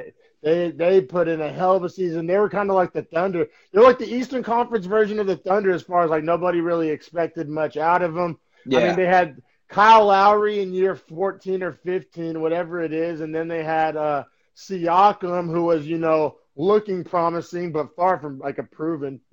Yeah, and he had a tough end of the season, man. He had a really poor series with the Celtics. Shot like 12% from 3 in the series and over 7 games. That's pretty much dog shit. And I thought if Siakam had a great series or great playoffs, I thought their path forward was super obvious. Yeah. But the fact that he had such a shitty playoffs, that really muddies the waters on like their path forward, right? Don't you think? I do, man. I think Kyle Lowry is kind of like a Chris Paul light. You know what I mean? Like he's a veteran. He's proven. He's probably going to be a Hall of Famer. He's one of those. And the NBA is really easy about Hall of Fame, so it's not the hardest thing. But he's a guy. He's obviously a champ, 6-time All-Star, really good defender. Has done a lot of things in the clutch for Toronto, and clearly at this point, I mean, I know Kawhi Leonard was the savior last year for them, but Kyle Lowry is probably the most popular Toronto athlete that's ever lived, and that's a mouthful, man. That's a mouthful, and I think he'll retire there. But how many more years do you think he got? So he just finished up year 14. I mean, not many guys go play 16, 17 years. You think he's going to run it back next year? I think he probably has got 2 good years left, maybe 1. Well, you never know. I think something that's really interesting to think about is the way we expect careers to go nowadays as comparably to separate eras. I think you're going to see a lot of these guys play into their 40s. Not necessarily Kyle Lowry, not necessarily him, but LeBron, obviously a freak. He's going to play. Kyle Lowry's never been first team all body. Him and Paul Pierce, bro. Him and Paul Pierce can go hang out. They eat on the weekends together. Yeah, they're eating good. Paul. They're eating good for sure. They probably special. Yeah, they probably got an old lady at home whipping up some fire. But yeah, man. So I don't know. So Kyle Lowry's under contract to come back next year, barring unexpected. He's coming back next year. I think that's right. Yeah, and then I think you're right. You made a good point about Siakam. I think if he had come in and really been in good shape in terms of, he would have got broken off. He would have got extended. He would have been the future, right? But yeah. Right absolutely. now, if you're the GM of Toronto, I mean, are you trying to put all your eggs in the Pascal Siakam basket? I don't think that's necessarily what I'm trying to bet my future, my franchise on at this point. I think Siakam's looking like a real good third option. I think so too. They actually extended him in the offseason, so they've committed over $130 million. Over 5 years? Yeah, over 5 years. But I think he's definitely a guy that you could see get moved. Just that's depends. Not that much nowadays, bro. Yeah, what it's not. That's like it's about 20? 30. It's about 30 a year. Yeah, guys are making. I mean, the max is up to like 48 a year, right, or something. Yeah. So that's not. I remember 20 used to be the max. You know what I'm saying? But it's a different time now. They could. Yeah, I don't know about Siakam moving forward. I think he's nice. I don't think he can be the best player on the team for sure. No, hell no. I think but they're in the weird scenario now where they're not going to have a high draft pick, and then no free agent really ever goes to Toronto. Yeah. So it's like I don't know. Are they back to being like above average Toronto again? You know what I'm saying? It'll be interesting. The big thing for them is going to be Van Vliet. I think he's going to be moving on. Oh, yeah. He's moving on. I think so. He's going to get paid, and they're not going to be able to afford him. He's on the tail end of his. Looks like this last season he was at $9 million. I mean, he's going to hit probably up into the low or high 20s if I had to guess per. Yeah. And somebody will sign him. I mean, New I York will wonder come who around and be like, "Yo, you we'll give you think the 35 Knicks. per." Yeah, I think Oh, even that's a super Nick move. it would, man. And they're gonna expect That's him to a be Nick like a move. top point guard in the league, and it's just like, look, man, he's not that. And even he would say so, but I don't Yeah. know, man. Oh man. That's interesting. Where's he gonna go? He's a. Where would he fit good with? Like every team has an all-star point guard. It feels like. Man, that's a good question. That's a tough one. If I was thinking about it, and if I could afford it, if he's trying to go to a contender, I think that maybe the Clippers is not a bad spot for him. I think How that would the maybe Clippers afford him? that's a good question. Like I said, they may have to make some moves with some other guys on the roster. That's the thing. Free agency and trades are so different, man, and it's complicated because right now, like a team that's got the space isn't going to sign him. Like Miami doesn't need him. They've got Dragic and Dunn and Chris Dunn or none. I don't know. I really don't know off the top of my head. There's not a big market for guards. That's how like Utah or Conley ended up in Utah. Yeah. You know what I'm saying? Like like Memphis has Ja. Like every team either has a guy or a guy they hope becomes the guy. Like Sacramento right now is balls deep on Fox, even though he would be an upgrade over Fox. They're not trying to send that message that they're all in on Fox. Mm-hmm. And then like I don't know, maybe I guess like a Phoenix or like because I can't figure out, and I don't think Phoenix can figure out if they want Devin Booker to be the point guard or not. No, they've got Rubio running their as the point guard, who I like this year. I think Rubio knows exactly what he is. He's not like the worst defender anymore, and he's not going to, force up bad shots, and he's going to make the right play. I thought Rubio was an awesome addition for them. But, I mean, Van Vliet is an upgrade. There's no doubt about that. I mean, he's definitely a little bit more of a volume guy as opposed to that. So how does that look with Booker next to him? With Booker, I feel like that's too redundant, right? Like, that's what I'm saying. Who needs guards nowadays? Like the Thunder, it would be sweet to see him is Dallas with Luka. Yeah. You're right. That's a good one. I like that. If they can afford him, I think it would be good. If they throw somewhere between 20, maybe 22 to 26 at him per, I don't know. I have no idea what their salary cap looks like, but Dallas would be a good fit because he's not going to be a guy that's expected to match Luka's volume, but he can still hit the clutch shot and be there in the fourth. He's so different from Luka. He's so different. He's good off the ball. Mm-hmm. Luka's going to have the ball a lot. I like that. I like that a lot. I think that would be a good one. Eye out. Yeah. Let's keep an eye and see if that fingers crossed. P. Murray prediction hits bank. Yeah. For sure, man. Let's keep it pushing to the 76ers. And this is a weird one, right? I mean, fucking tragedy. I feel like certain people would kill to be the GM of the Sixers right now, and certain people think they wouldn't touch that job with a 10-foot pole. That's me. Hell no. I would not want to be near it. I think that on paper they are as good as you could imagine. But the combination of three things: Brett Brown not being a very good coach. And he's out now, right? He's done, so that helps them. But Ben Simmons injuries, and then Embiid's just inability to commit to getting himself in great shape and being as good as he can be. I think that combination is it's detrimental to what they wanted to build, the process and everything that they tried to put together. Over. But it's a wrap. Done. It's a wrap. Capital D, Process done. Yeah, it's done. And so I think there's a few interesting things to note here at the Sixers. I thought conventional wisdom, most hoop fans and hoop analysis, everybody thought either Embiid or Simmons, one of the two was gone. Mm-hmm. It wasn't working. You got to reshuffle the deck, try something else. Which is how it always goes, right? But it seems to me through statements they've made and through their firing of the coach, because how this goes. Either the coach gets the blame or the players get the blame. It's not both. It's not both. So they're essentially scapegoating the coach, which I'm not saying I'm the biggest Brett Brown fan, but I'm just saying it seems to me the organization is sending the message that they're keeping both players and that the coach was the problem and maybe somebody in the front office was the problem, and they're going to run it back. Because typically they don't trade or fire the coach and blow up the organization all at the same time, or maybe they should. I don't know. What are your thoughts on that? I think it's a great point. You saw that kind of with Oklahoma City a while back with Scotty Brooks. You know, they just said, "Hey, you're gonna be the sacrificial lamb. We're gonna try to run this back, even though it may not work because of the personnel."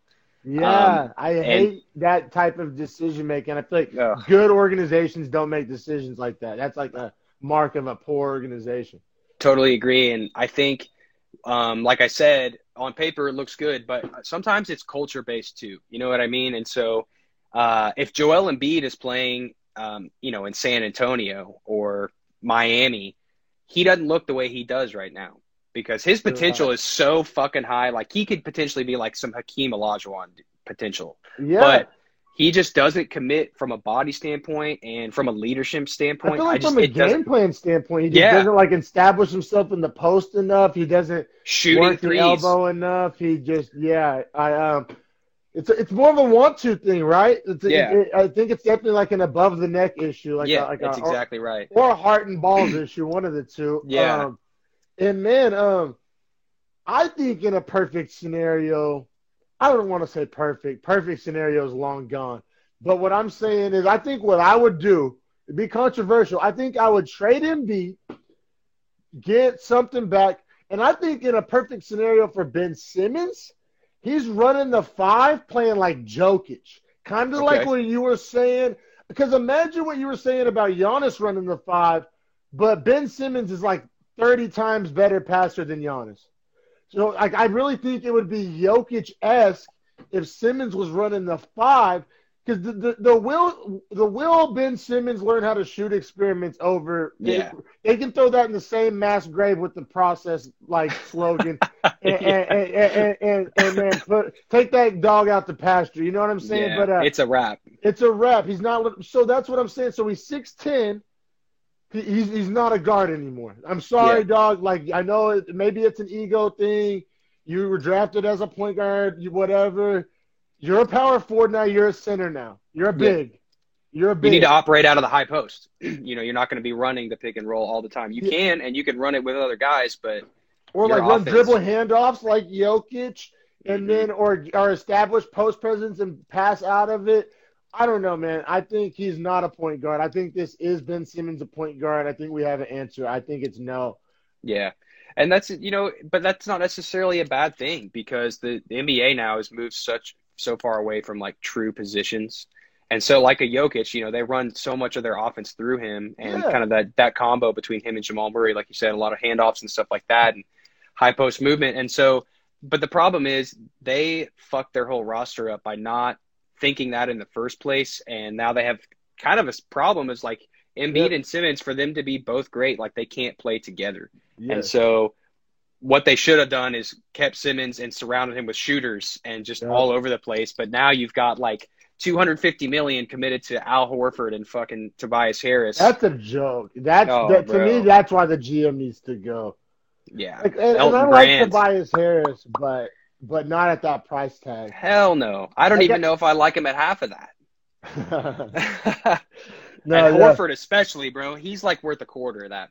You know what I mean? Yeah, Horford was on those old Budenholzer teams we talked about. Like that's how long he's been in the league. I know. He was with Joe Johnson and the boys. Yeah, he came out of college with Joakim Noah. Yeah, man. Like, and thare paying him. Like, what are they expecting him to be? Like, I guess in their perfect best case scenario, he's their starting power forward, right? I guess. Yeah. Because on that team, center, and Horford can shoot, but it's a shit show. That's like an auto draft 2K roster too, just like a shittily composed roster, and like it just you look at these teams that win championships, Dom, and it's frustrating. It's like, okay, on paper you can combine all sorts of great players, like you said, like a 2K roster. Look at the Thunder a couple of years ago with Russ, Paul George, and Carmelo Anthony. That's going to get asses in seats. There's no doubt about that, but you look at teams like the Spurs that have won a championship. Those guys didn't have a ton of dudes where you look at the team, you're like, oh, yeah, Manu Ginobili, he's 36. But, yeah, he's hitting game winners and fucking you up with that lefty still. Yeah. And sometimes, like, that's how you got to do it. And constructing a team and blowing the bank out for high-level guys that, you're essentially getting bluffed into signing the max contracts isn't the way to win. That ain't the process. No, and man, I'm honestly starting to notice a trend and you can look at like Wiggins and Towns, and you can look at Embiid and Simmons, like those you kind of don't. I don't want to say you don't want your draft picks to hit, but like because there's this weird scenario in the NBA. They come out when they're 18, 19, right? So their rookie deal's done by 22. So say they made an all-star team or whatever. They've played really good, rookie of the year or whatever. They've hit the little milestone X, Y, and Z that says they demand a supermax. But they haven't developed enough yet because they're only 22 to where they're going to like go be a guy, the guy. You know what I'm saying? So it's weird. It's like a lose-lose scenario if you're drafting one or two, because it's like I don't know. That's what happened with the Wiggins contract and the Towns contract. It's like they're good enough for their agent to prove they deserve X amount of dollars, but they're not good enough to like be the best player on a championship, and they've never even made the playoffs yet. Because they've been on a tanking team because they were the number one overall pick. It's like this damned if you do, damned if you don't type of scenario in a way. Yeah, you're so right. And like I said earlier, loyalty will kill you in professional sports. And what blows me away is that you don't see it more often. Is you see like guys that'll get to a point where like they're probably in some markets worth a max contract, like you said, Andrew Wiggins or Karl Anthony Towns. Why not fucking trade him? Why not trade him prior to extension or do a sign and trade so that you're not stuck with the money? But he lets like it's just the same as like letting a guy play a season. Wiggins, I agree with, but like with Towns, let's not forget. I think the year before Towns signed that extension, there was like the whole GM poll of like which player would you build around, and everybody picked Towns. Yeah, so I think it was after his rookie year. Yeah, so like hindsight's 20/20, but like at the time they thought, you know what I'm saying? They were now the Wiggins one was a little more debatable. I don't think anybody really thought. I don't know what they were thinking giving Wiggins. I don't know how much they gave him close to $200 million or some shit. They gave him a fuck ton. Insane. And, he's making like 27 or 28 per. It gets nuts because he's on the Warriors right now. Yeah. And for all we know, he could come out this year before the trade deadline and fucking earn it and then get moved. You know what I mean? Like sometimes that's how that works. Yeah, but I'm just as far as hitting on them high draft picks can really be a double-edged sword. It really can. Yeah. Like because I'm trying to think, is there a team who drafted a guy top that hit that won a championship for them? When's the last time that happened? Like, obviously, back in the day, Jordan and them boys, but I'm talking like in our lifetimes, because LeBron didn't win a championship for Cleveland. No, right off the bat, no. Melo didn't in Denver. D-Wade was top 5, and he won with Miami right away. That might be the one. Tim Duncan was number 1. He won right away. I'm trying to think of some other number 1 guys. I mean, KD was number 2. He didn't win with Oklahoma City, but he was definitely that's like 2 teams later, though. Yeah, you're right. I mean, with their own respective team, it's very rare between. Yeah, that's why that tank and trust the process shit really was flawed from the jump.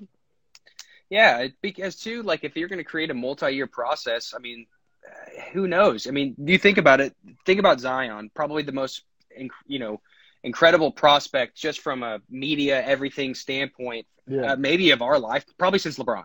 Yeah, probably. And then in the next year, the best prospect in the fucking draft is maybe Lonzo Ball. Maybe. We don't even know. James Wiseman. You have no idea. So if you're trying to, base multiple years on a potentially almost $1 billion franchise, and then you fucking are playing, splitting hairs in a year between Zion and Lonzo Ball, that's scary, man. You're really taking a risk.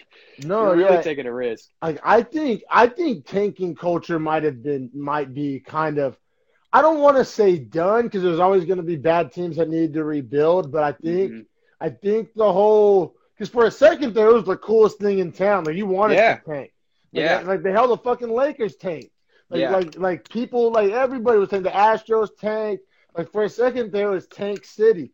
But I honestly want to say that the Sixers, and they the whole trust the process mantra, they may have done more to like make no team want to tank ever again. Like I don't know. I think I don't know. It makes me question. I used to think it made kind of sense, but now after seeing that and what we just talked about with even if your draft picks hit, then you're stuck with these monster contracts for a 23-year-old. Yeah, Like it's not the move for sure.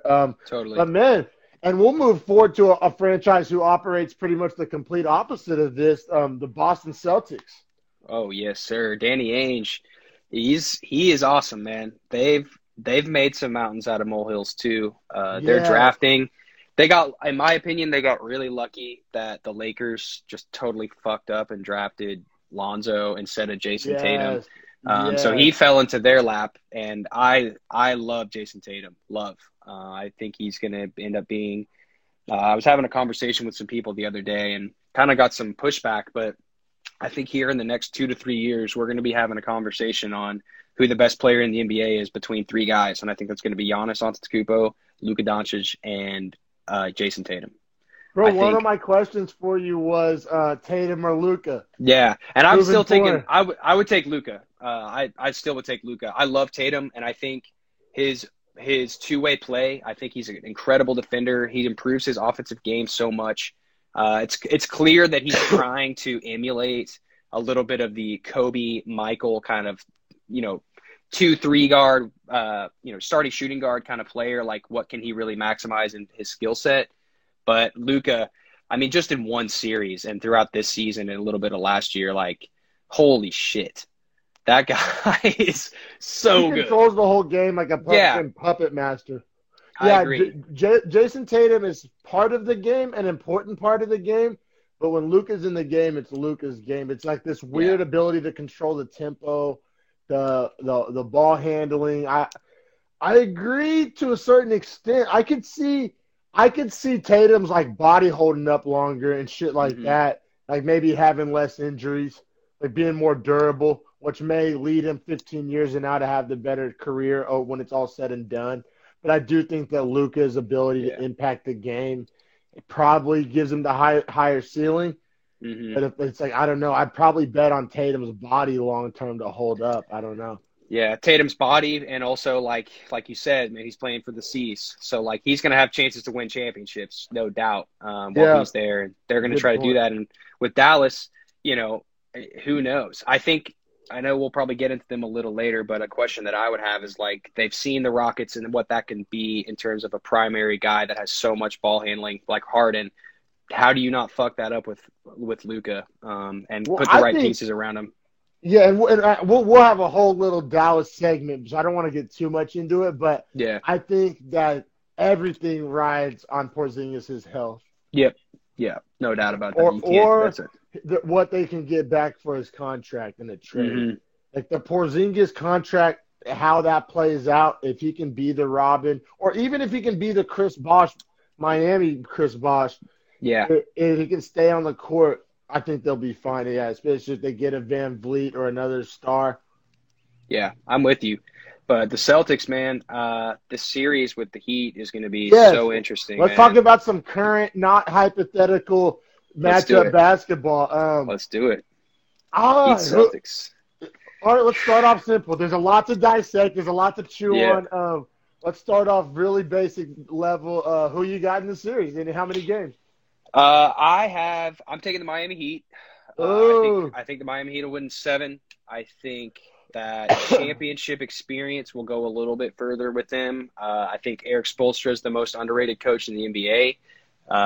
I think that he deserves a little bit more credit. I know the team he had with LeBron was so special, but something has to be said about the management of their egos and the way yeah, that happens as totally. well. That's So not I love easy. no, hell no. And him and Pat Riley have created a culture that only maybe the Spurs, they haven't been as successful as the Spurs in terms of championships, but they've been relevant, highly relevant contenders for, almost 2 decades. So I like the Heat. I think, like I said, they have, guys like Andre Iguodala, who doesn't play as much minutes as he did for the Warriors, but he's won a championship, knows what it takes. Good And I point. just, Good point. In this yeah, series, Iguodala will be helpful when yeah, things get real tight and buttholes start to pucker. yeah, Put his ass in the game. yeah, That's when you take out Duncan Robinson and put in Andre Iguodala. no doubt. Yeah, That's a exactly. great point. It's a Yeah, great point. And I love Jimmy Butler. He is my guy, like you said about Schroeder. I have wanted to fucking hate Jimmy Butler and just like dislike the way he is, but this season and especially in the playoffs, he has made me a believer, man. So you know what? I bought into Jimmy Butler the minute he cussed out Andrew Wiggins and them boys. It was like, I got to get out of here. Y'all whack. Yeah. I was shocked at first, but I was like, you know what? I trust Jimmy Butler on this one. Like Yeah. I bet they are whack and soft. Yeah. And even in this bubble where I think he was having a conversation with Rachel Nichols and he was like, they were something along the lines of like, who do you think can win the championship? And he was like, us. And everybody was like, whoa, I don't know about that. It's like, oh, well, they're 8-1 now in the fucking playoffs. Yeah, man. Just beat the shit out of one of the teams that should have been there. They're so fun to watch.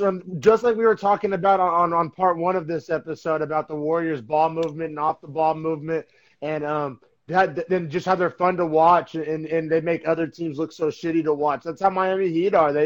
They run a whole system. It's Yes. beautiful. It's like a machine, like different gears interweaving to make this engine run. Like, oh man, it's awesome. And they have some luxuries with Hero.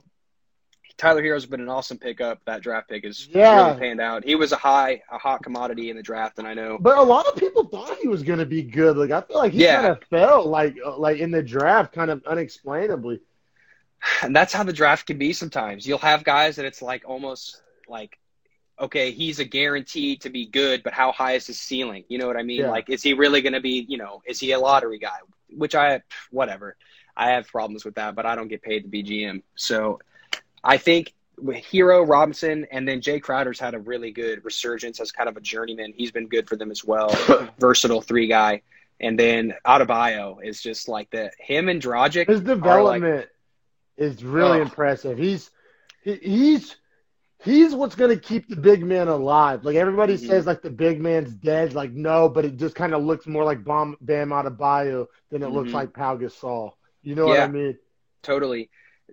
And I think a championship team, every championship team needs a guy that doesn't do anything great, but does a ton of different things good and can kind of be versatile and do the dirty work stuff.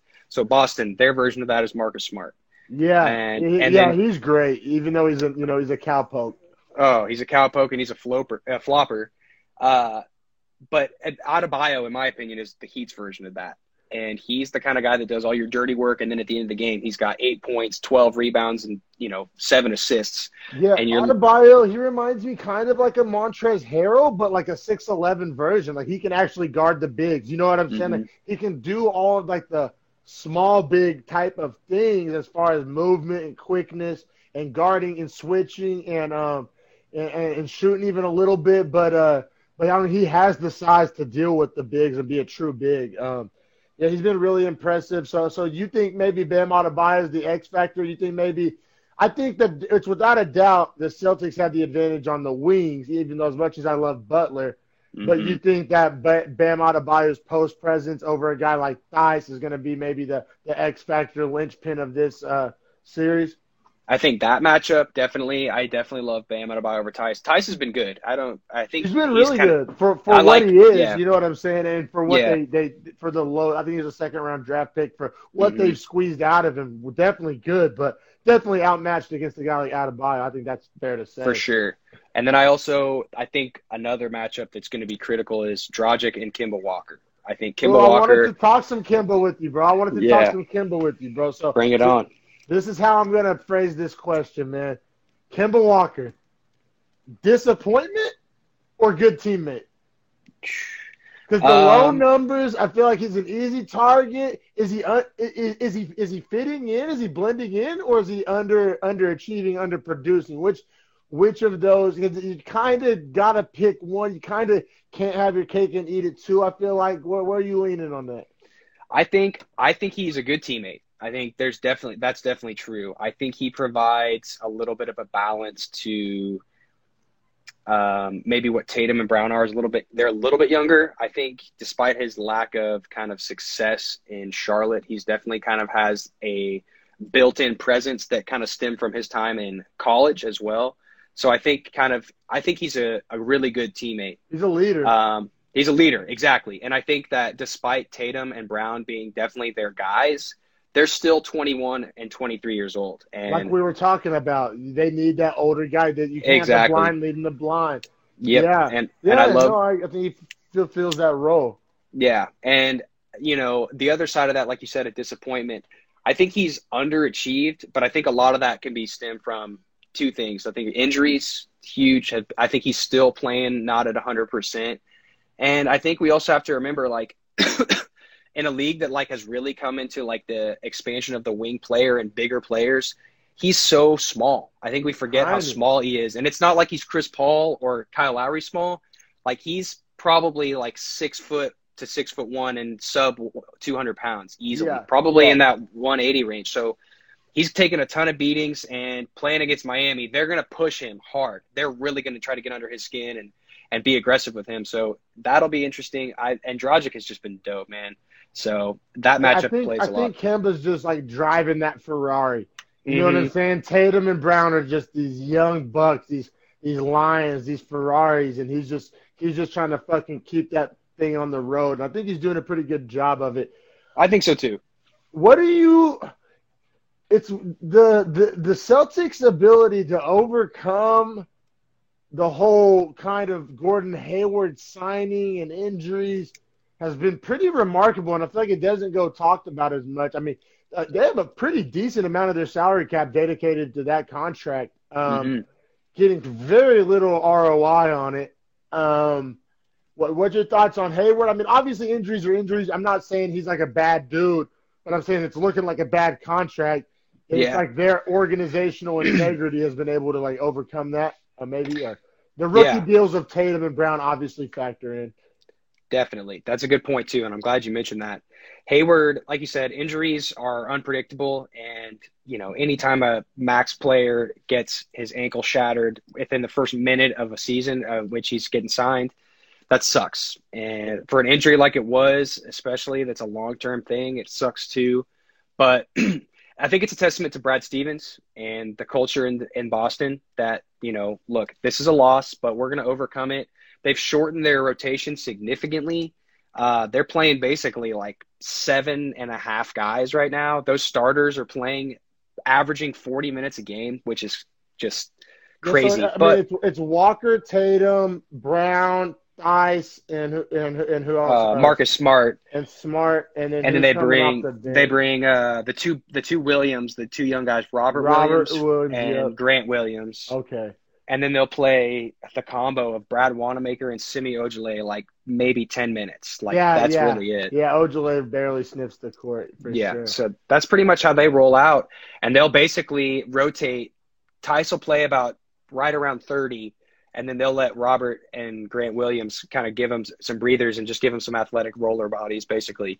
Do you think that Hayward eventually gets moved, or do you think that's like an unmovable contract? I mean, I think without a doubt they'd like to move him, but who the fuck's taking that contract on? I mean, would you like to see him in OKC maybe, or I don't know. I don't know. I don't know if there's anybody clamoring for Hayward, especially at that price. Yeah, and unfortunately, the further you move away from his time in Utah, the less valuable he becomes because he's just not. There's no tape. You don't really know what you're getting, even with the injuries. And like you said, the contract's difficult. I could see him.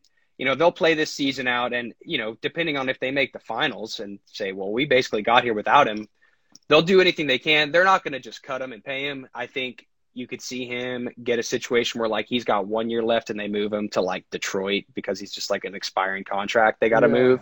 Yeah. But I think they still want to see if he can come back healthy. But even when he's played, he just hasn't looked right. Where does he fit? Like, is he a sixth man?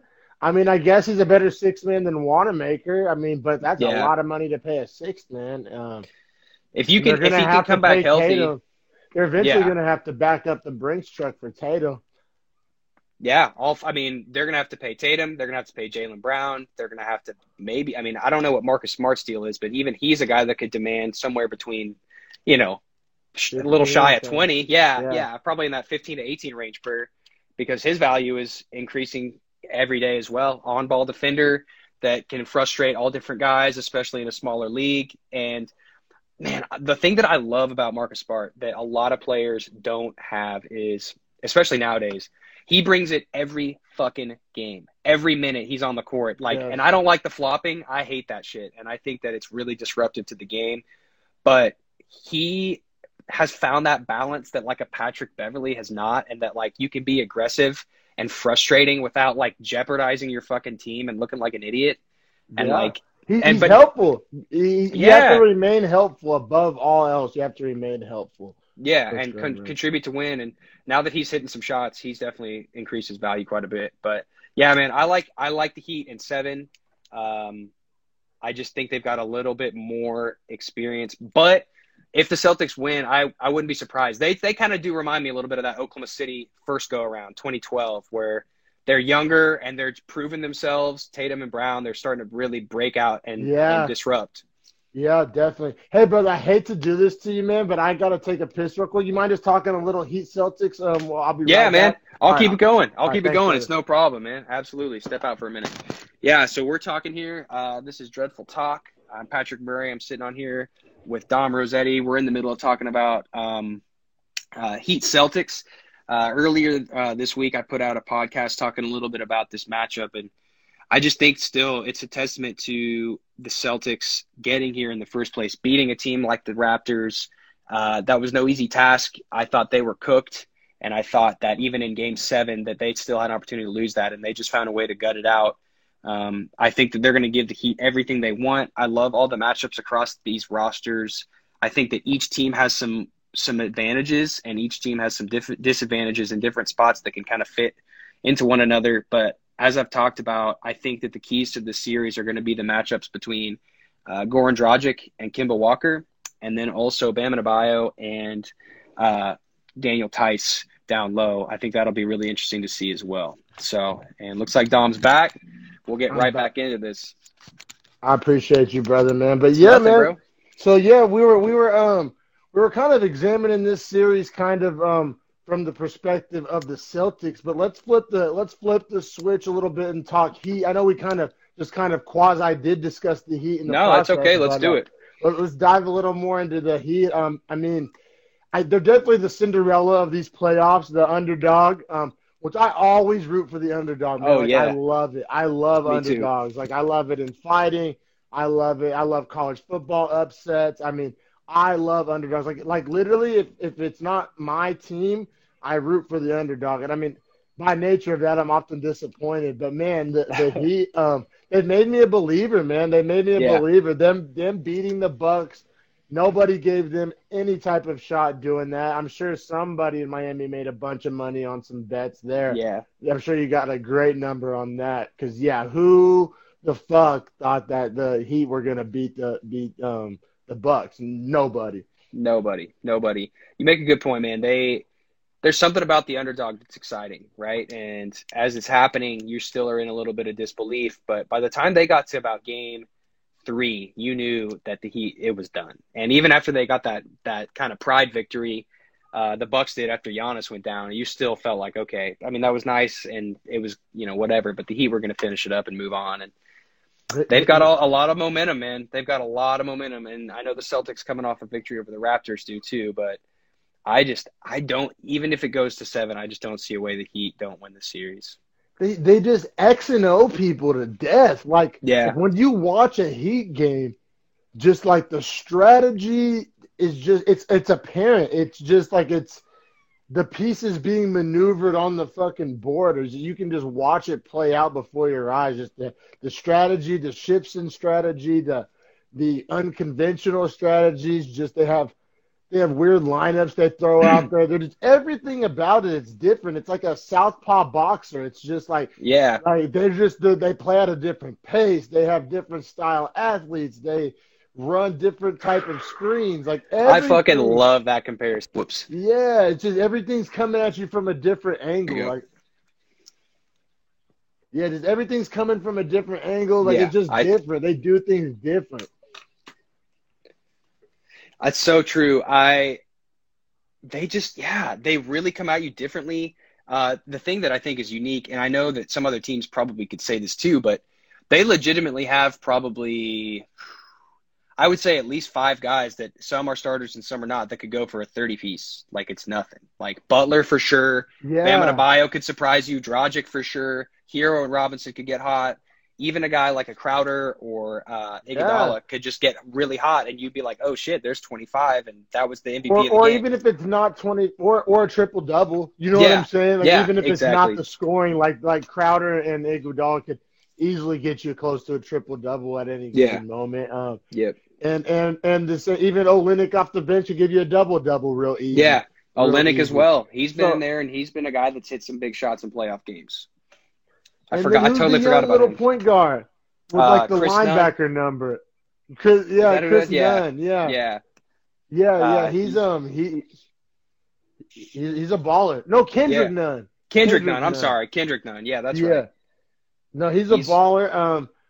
Man, so just we already both said that we're pretty much taking the Heat in 7 in the series, so I don't want to spend too much more time talking about that. But what I want to ask you is, conventional wisdom would kind of tell you that Jimmy Butler's not like a true one. And do you think the Heat plan moving forward to have Jimmy Butler as the one, or like obviously you've already stated that you think Giannis is staying, but I keep hearing Giannis to Miami rumors. So the Miami rumors have definitely been circulating, and that's kind of an underlying thematic of the NBA is every offseason you're going to catch somebody in a Photoshop Miami jersey. Yeah. So that's true. You've seen that with Miami, and there's been a ton of talk because of Ujiri in Toronto as well that Giannis could get moved there. But Jimmy Butler. So this is so awesome that you asked me this. This is a question that I literally ask myself every single day. Like, every time you watch the Heat. Yeah, if Miami wins a championship, are we really going to be able to live with the fact that Jimmy Butler was their number one player? Like, when's the last time that a team won a championship where we could say the guy's level of play was Jimmy Butler? And a team that I keep looking back on, their play is not the same. Their play is not the same at all. But the way the cast was put together is the Detroit Pistons that won over the Lakers about 15 years ago. That's about as close of an example as you're going to find because the Dirk Dallas team is a terrible comparison. Yeah. The first Heat team with Wade was a terrible comparison. I think that's about as close as you're going to find. I mean, I'm sure there was somebody back in the 80s or something that, Yeah. But in our lifetime. Yeah, that Detroit team, they just had guys that were really good all over the place. I mean, Ben Wallace was a defensive player of the year. Yeah. Chauncey Billups, was a guy that really was a really great point guard in the league. Rip Hamilton, all these guys that were really good, but they weren't max contract guys. Yeah. They weren't that year. They were all-stars, and I think a lot of that had to do with their team success, but they weren't long-time all-stars and anything like that. So yeah. And they beat a fucking dynasty down with Shaq and Kobe. So I think just a little teaser, but I know we're going to get into this too. If the Heat end up playing the Lakers in the finals, I think it could be one of the best finals we've ever seen, just because of all the storylines with LeBron formerly being there. Rocky Balboa. I mean, that's so exactly fun. That's so exactly. Fun. Yeah, man. I mean, and that's pretty much what we're both predicting, right? Because I mean, this is it's Heat Celtics for Eastern Conference Finals, right? Yeah, that's locked in. That starts 5:40 today, I think. Hell yeah. Yeah, good looking out. And then all right, and then just I mean, it kind of goes without saying, but Pat Riley, that culture, Spoelstra, their ability to draft in the middle of the rounds and knock it out of the park and get undrafted guys like Duncan Robinson. I mean, that's the model, right? Like, that's what everybody wants to be. That's the sustainability, like I don't know. Yeah, exactly. You win a ring every 10 years, but every year you're just fine. You keep reinventing yourself. Yeah. You never hit rock bottom. It's interesting. It's interesting. It's a testament, like I said, to their culture. You hear a ton about he's a Heat guy. He's a Heat guy. They fit. You've seen it with Udonis Haslem, who's pretty much been there for like 20 years. Yeah. Wait, but really it started a little bit in the later 90s with guys like Zoe Morning and that kind of team. And he was kind of the first guy was like, this is a Heat guy. And Pat Riley has been with him for a long time. And I think Zoe is now in the front office too with the Heat. So it's all galvanized there. They keep it in the family. Yeah. And LeBron bought into it. But I think long term, I don't know if that's necessarily what LeBron was about, because the Heat culture came before what LeBron was. in terms of priorities. So it's just a testament to franchises creating a culture that exists outside of just each season. And in a culture that's like sustainable. Because like I said, there's LA Lakers that can always get free agents. There's certain cities like that, but just the culture is sustainable. Like if you're like, I don't know, because that it's just a sturdy foundation. It's a sturdy foundation to build upon. But yeah, man, we'll keep it pushing to the goddamn Los Angeles Lakers, man. Fucking Hollywood. Showtime, man. They gonna win it? You got them winning it? Yeah, I do. I've been on them since the beginning, even before the playoffs. I've said Lakers. I can't bet against LeBron. I cannot bet against LeBron in a season where there's not a super team built to destroy him. And that's fair.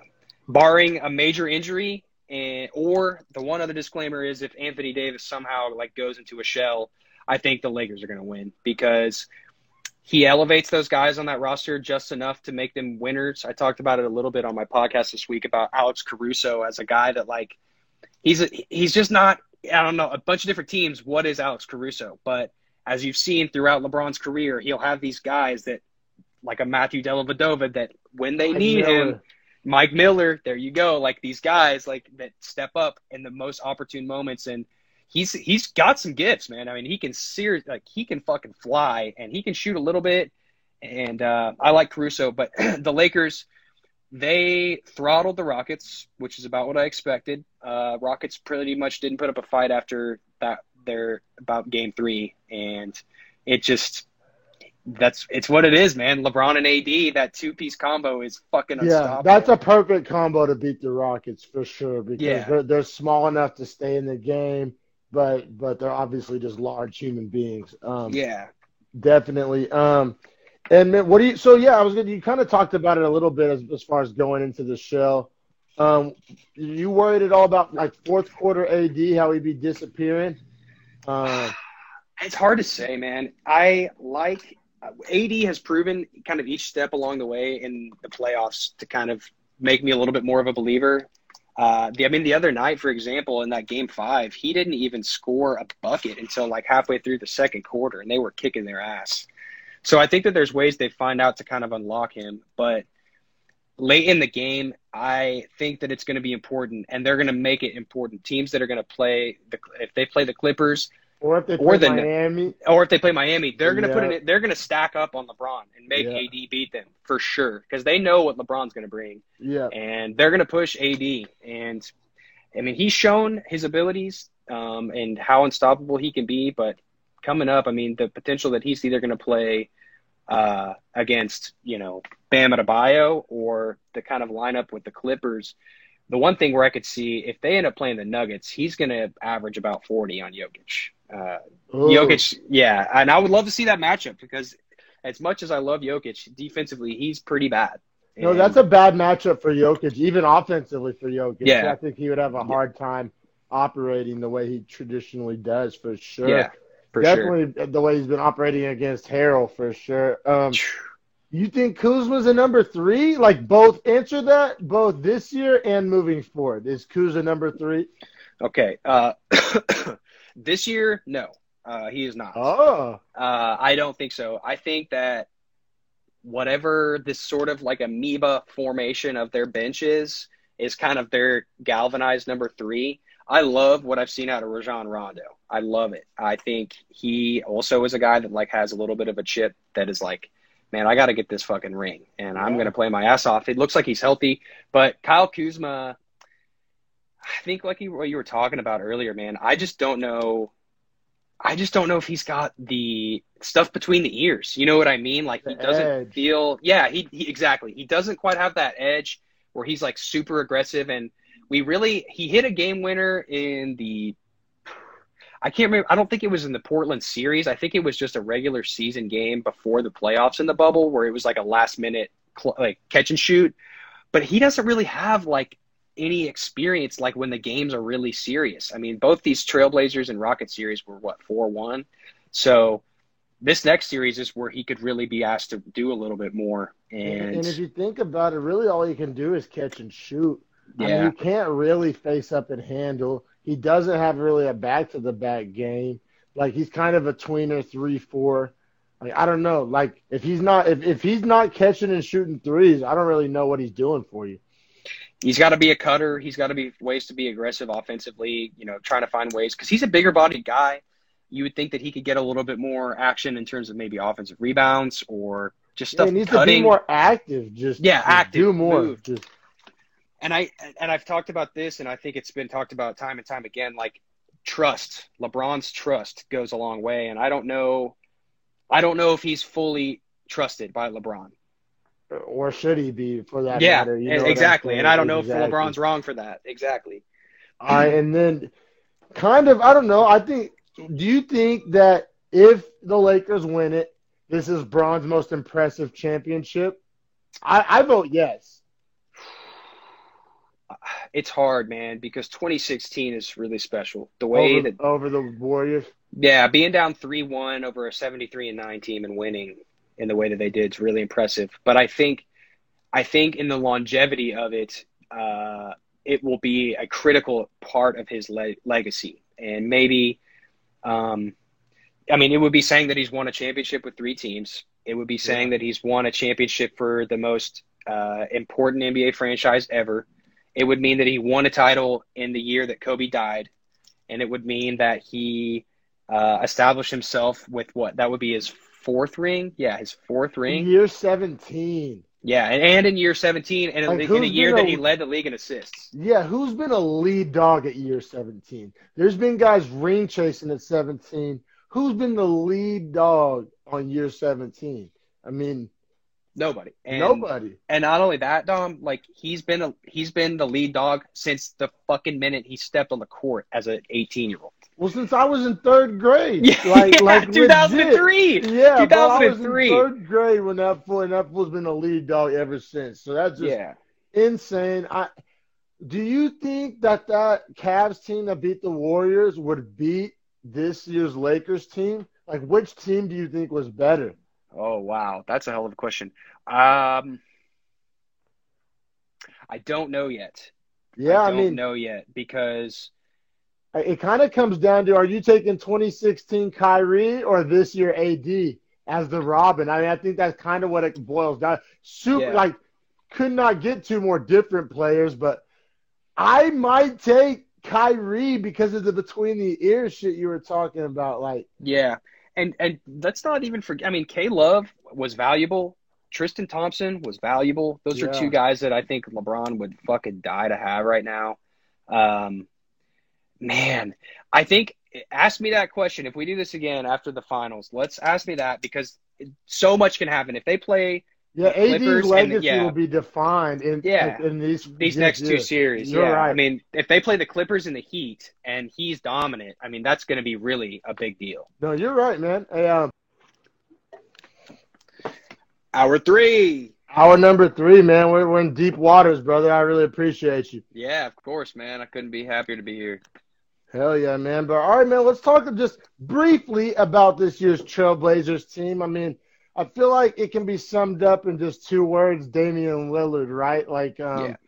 I think for a while there, we were viewing them as kind of a 2-man show with Lillard and McCollum.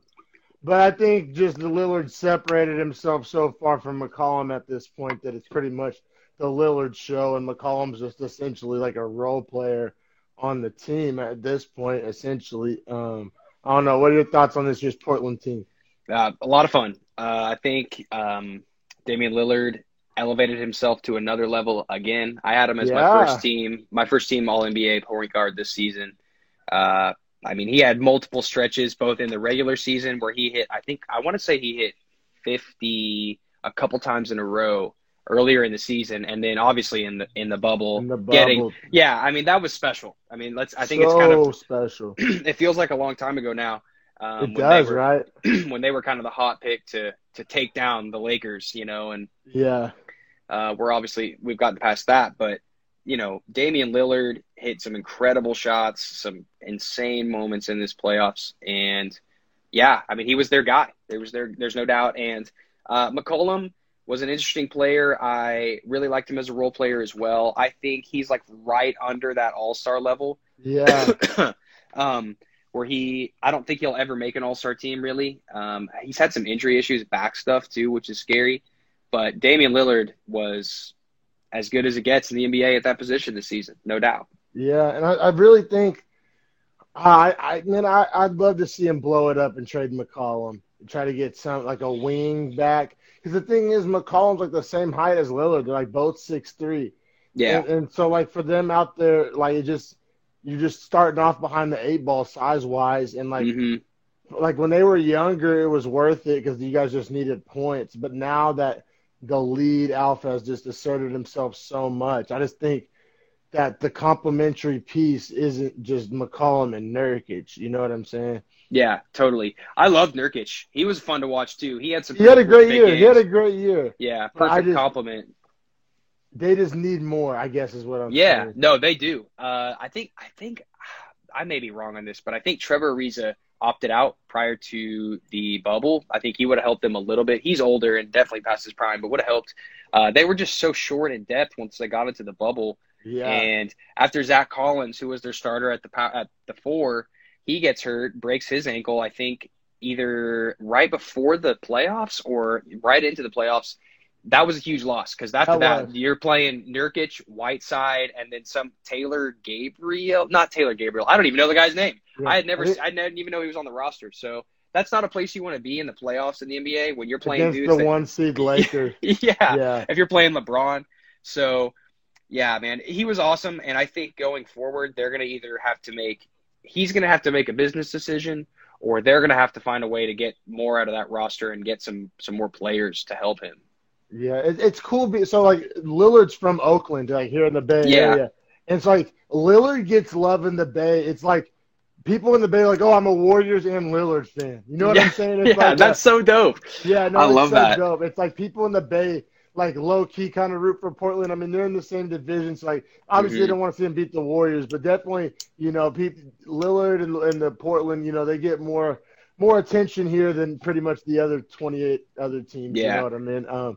His story is dope too. His story is his story is real dope. He always puts on for Oakland. I love his music. Like, I legitimately love his music. Like, I have it in my Spotify just mixed in with my other music. Like, his music is dope. I honestly haven't given him a chance. It's not out of any lack of respect. I just get stuck in my ways with my music. But as from what I'm aware of, he's as good as it comes in terms of the athlete doing rap thing. Yeah, like it's good enough to where it doesn't sound like an athlete rapping. Like, I'm not saying it's like you know, J. Cole good or anything, but I mean, he has some songs that are like legitimately fire, and he has some collabs. Like, he's collabed with Wayne a few times. Dang. Yeah, so it's like it's legit. Like, the production quality's there. Like, it doesn't just sound like, you know, like, I don't know if you've heard Le'Veon Bell shit, but it's nah. You know what I'm saying? Don't rush to cop that one anytime, you know, too quick. But yeah, Lillard can spit. So I like him as a man. He gets mad love here in the Bay. I actually really like his shoes. His shoes are like slept on Adidas shoes. Just a big Lillard guy. I doubt Portland ever gets it right. I mean, but he's doubled down, tripled down, quadrupled down that he wants to stay in Portland. So, I mean, I don't know. I don't know what's going on up there. Like, I don't know, maybe, but regardless, one of the most entertaining players in the league, and I definitely want to touch on them briefly. For sure. But we'll keep it pushing to the very just enigmatic Clippers. What are they? How good are they? Are they the best team in the league? Are they going to get beat by the Nuggets? What the fuck is going on in the other Los Angeles team? Yeah, okay. Well, let's see. The question you just asked. Number one, are they the best team in the league? No, they're not. Even on paper, they're not. I don't even think they're the best team in the league. But tonight is the biggest moment outside of LeBron in the NBA in a long time. Probably, I don't even know how to really mention how important this is going to be if the Clippers lose this game. If Clippers lose to the Nuggets tonight, it's probably the most disappointing season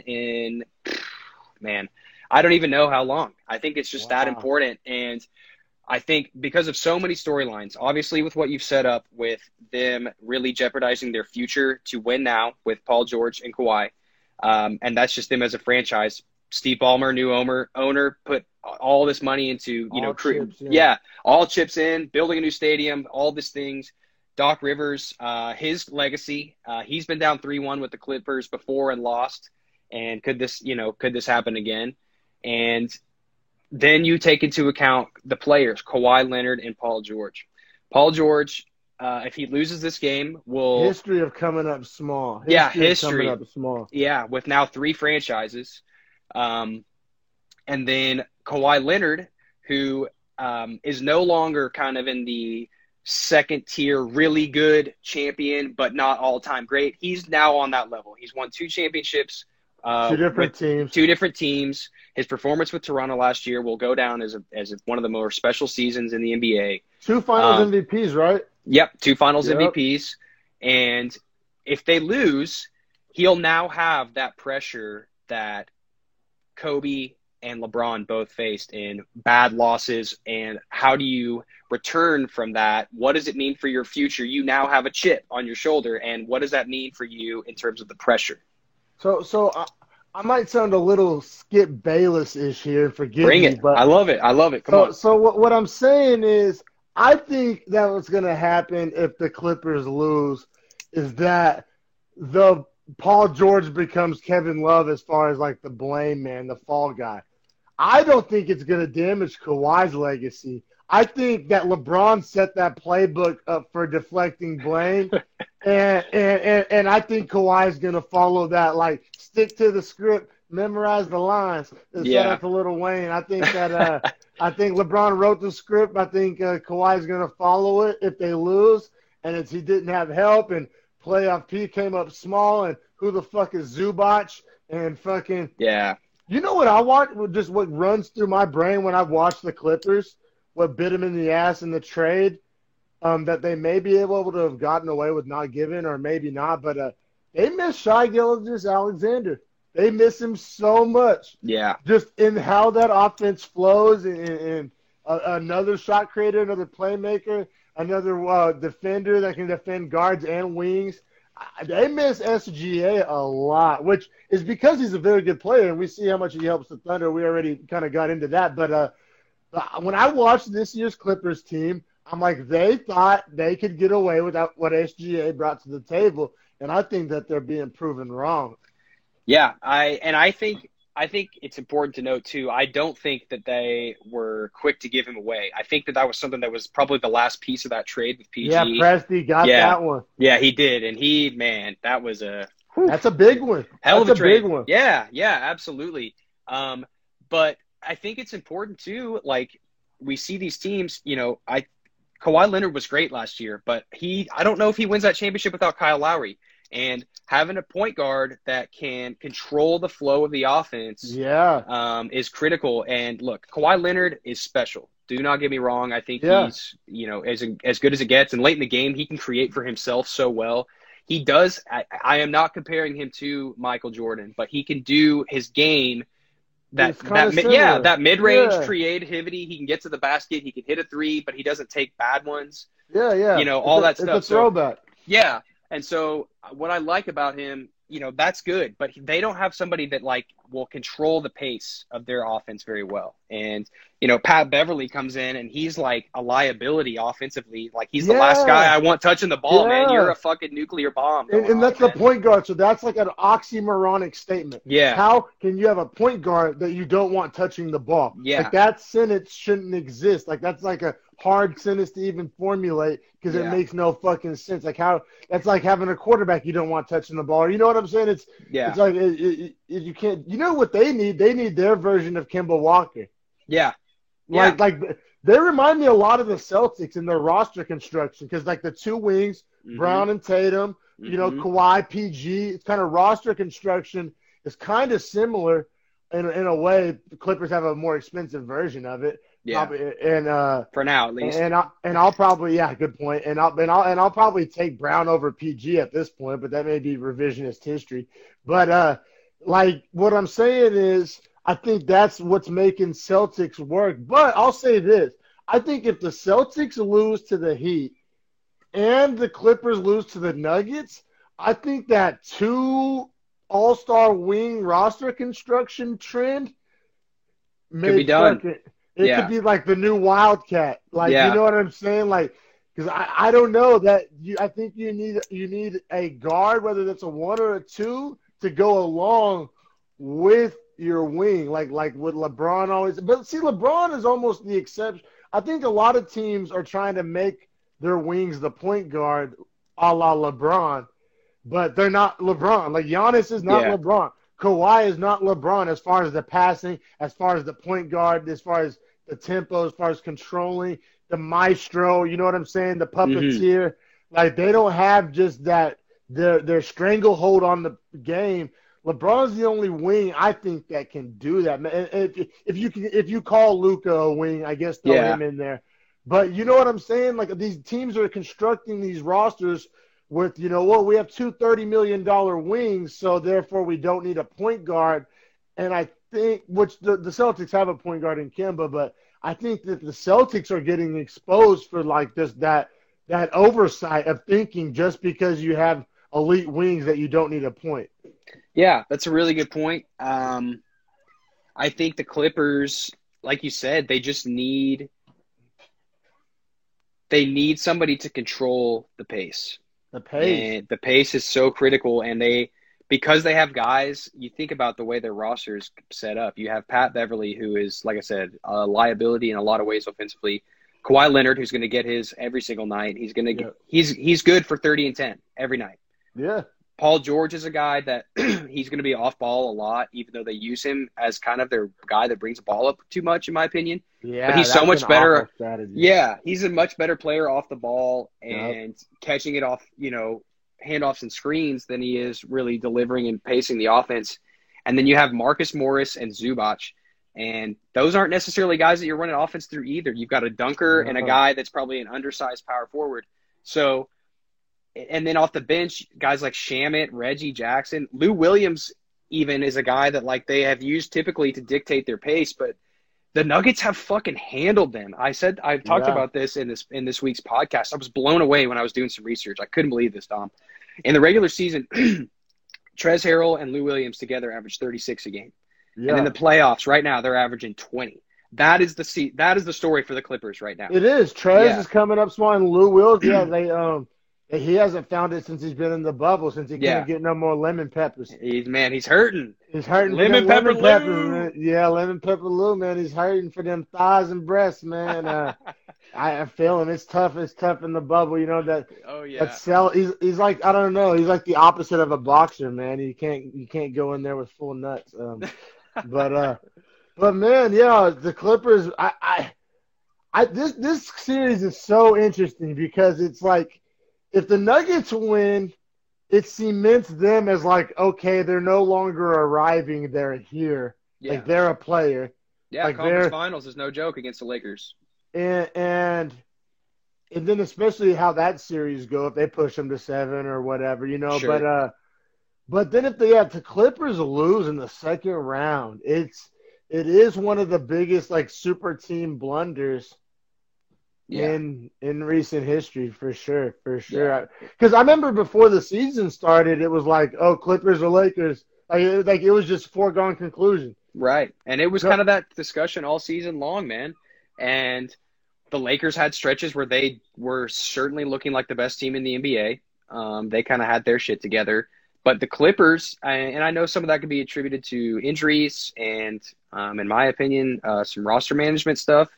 But they just never had a stretch where they won like 11 in a row and were kicking somebody's ass on a Sunday nationally televised game. And it was okay. They looked beatable at times. Beatable, yeah. Yeah. Absolutely. And not on some kryptonite shit either. Like, beatable. Yeah, like flawed in a way. Yeah.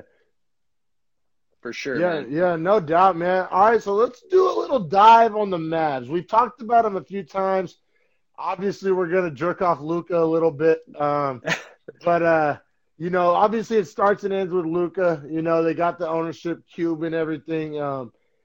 But I think they gave the Clippers all they wanted. Oh, yeah.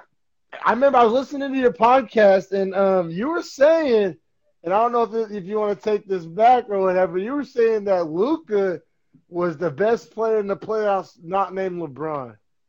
You still feel that way? After that shot, I felt that way. He was doing some things that were crazy, man. And I thought after that shot, because it got to 2-2, like we just talked about, Clippers were vulnerable, and I think Porzingis was still healthy. And I'm like, fuck, man, if this is how he's going to play, I mean, like you just said, the two wings, defensive prowess, and I think he had like 37, 19, and 16, and then a 30-footer game winner. I felt that way at the time. And, probably not now. I think Kawhi handled that business, and with Porzingis going down, that hurt them too. I still want to say, though, that if Porzingis doesn't get hurt, then I think they probably win that series. Yeah, I think both teams healthy, and, I think I remember he got knocked out of a game for some bullshit double tech situation. Double tech, yep, that was bullshit for sure. Yeah, I think that's a microcosm for just the next 10 years of the Mavericks. Like, what's up with Porzingis? What is Porzingis? Is Porzingis that guy? Like, is he Amari Stoudemire? He has a few good years and then just can't quite get healthy, and everybody keeps holding their breath waiting for it to happen, and it just never does. I like that comparison. I like that Stoudemire. You know what I'm saying? That could really be the version of Chris, like a worse version of his career, because Stoudemire really played at a high level, but he just he would get hurt. The injuries started piling up, and then he got that big contract in New York and never quite lived up to it. And I don't know, because like when Luka and when Porzingis, when they're firing on all cylinders, your jaw drops and you're like, well, this is the next 5 years of the NBA right fucking here. Yeah, right here, right here, But then it's.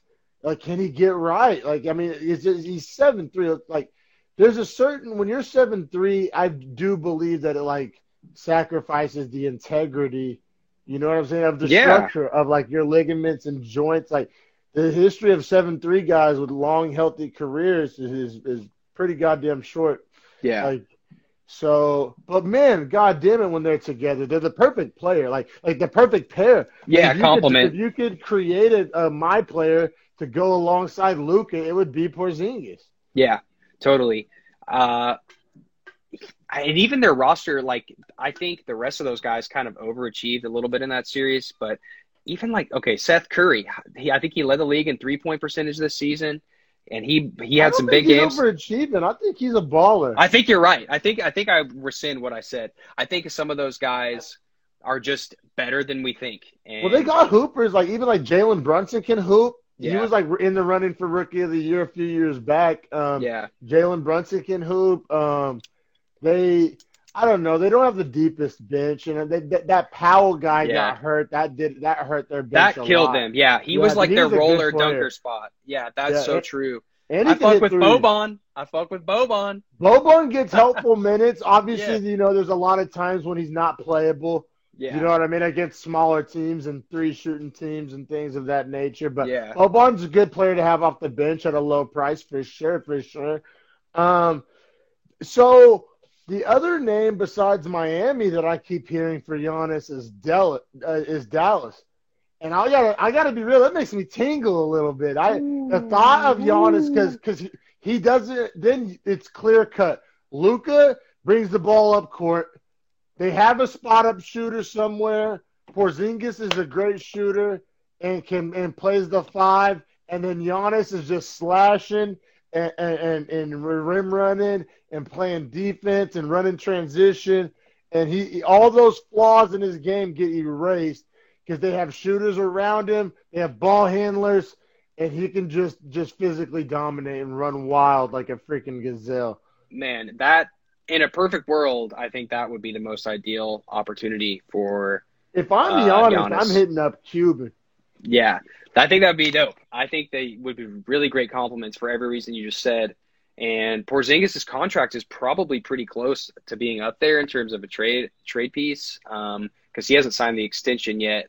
But I wouldn't mind seeing him keep Porzingis, though. If you can. Like those three, that's betting a lot on his health, but that's a freakish 3. Oh, yeah. Who matches up with that? Nobody. No, And especially in 5 years, who matches up with that when LeBron's retired? Because right definitely now, nobody. Davis and LeBron could kind of match up, but 5 years from now, whenever they're all like our age, Yeah. fucking they're all the babies. Yeah. You know what I'm saying? Giannis is a little older, but yeah, in 5 years, Luka will be probably literally my age. I think he's 21. I'm 26. Yeah. Like, so, you know what I'm saying? Who's guarding that in 5 years? I don't know. I would love to see that. Not necessarily that I would love to see it on the Mavericks, just those players. Like the jersey, the name on the chest is almost irrelevant at that point. Just seeing those guys together, I think, would be really fun. It would be awesome. All right, let's talk a little Nugs. And not my other hobby. I'm talking hoops here. We're talking so I'm caught on this teeter-totter here with the Nuggets of, do they need to develop more or do they need just more talent on the roster? Like, is it a time thing? Do they just need to let it steep a little bit or, let it cook a little bit? Do they have the ingredients or they still need to make a trip to the grocery store? What you thinking in Denver? Man, it's so unique. Their roster is so atypical in the NBA for a lot of the ways you were talking about because they've drafted so well. Almost every guy on their roster is a draft guy, except I think for maybe Paul Millsap in terms of guys they've drafted and developed. You take into account just off the top Murray and Jokic, and then also Michael Porter. And then on the bench, you've got, Gary Harris and even the young guys like Bol in the future. Yeah. I think in the future, not this year. No. But 3 years from now, he could be a player. So the thing you have to ask yourself is like, okay, if they lose tonight, does that change the way you feel about it if they win tonight in terms of what they do? No, because they're so young and because they're all drafted. None of these guys are free agents you brought to town and win now mode. The only one is Jeremy Grant. Unique. Yeah, Jeremy Grant's the only one, and they got him for a late first rounder with OKC, which I thought was a good trade for Denver. I think OKC could use him. He drives me nuts when I watch Denver though because teams can just force him to shoot threes all day. We double off of him. We start the rotation off of Grant, just like teams did with Dort against OKC. Yep. It all starts. The rotation starts off of him, so the ball works its way back to him.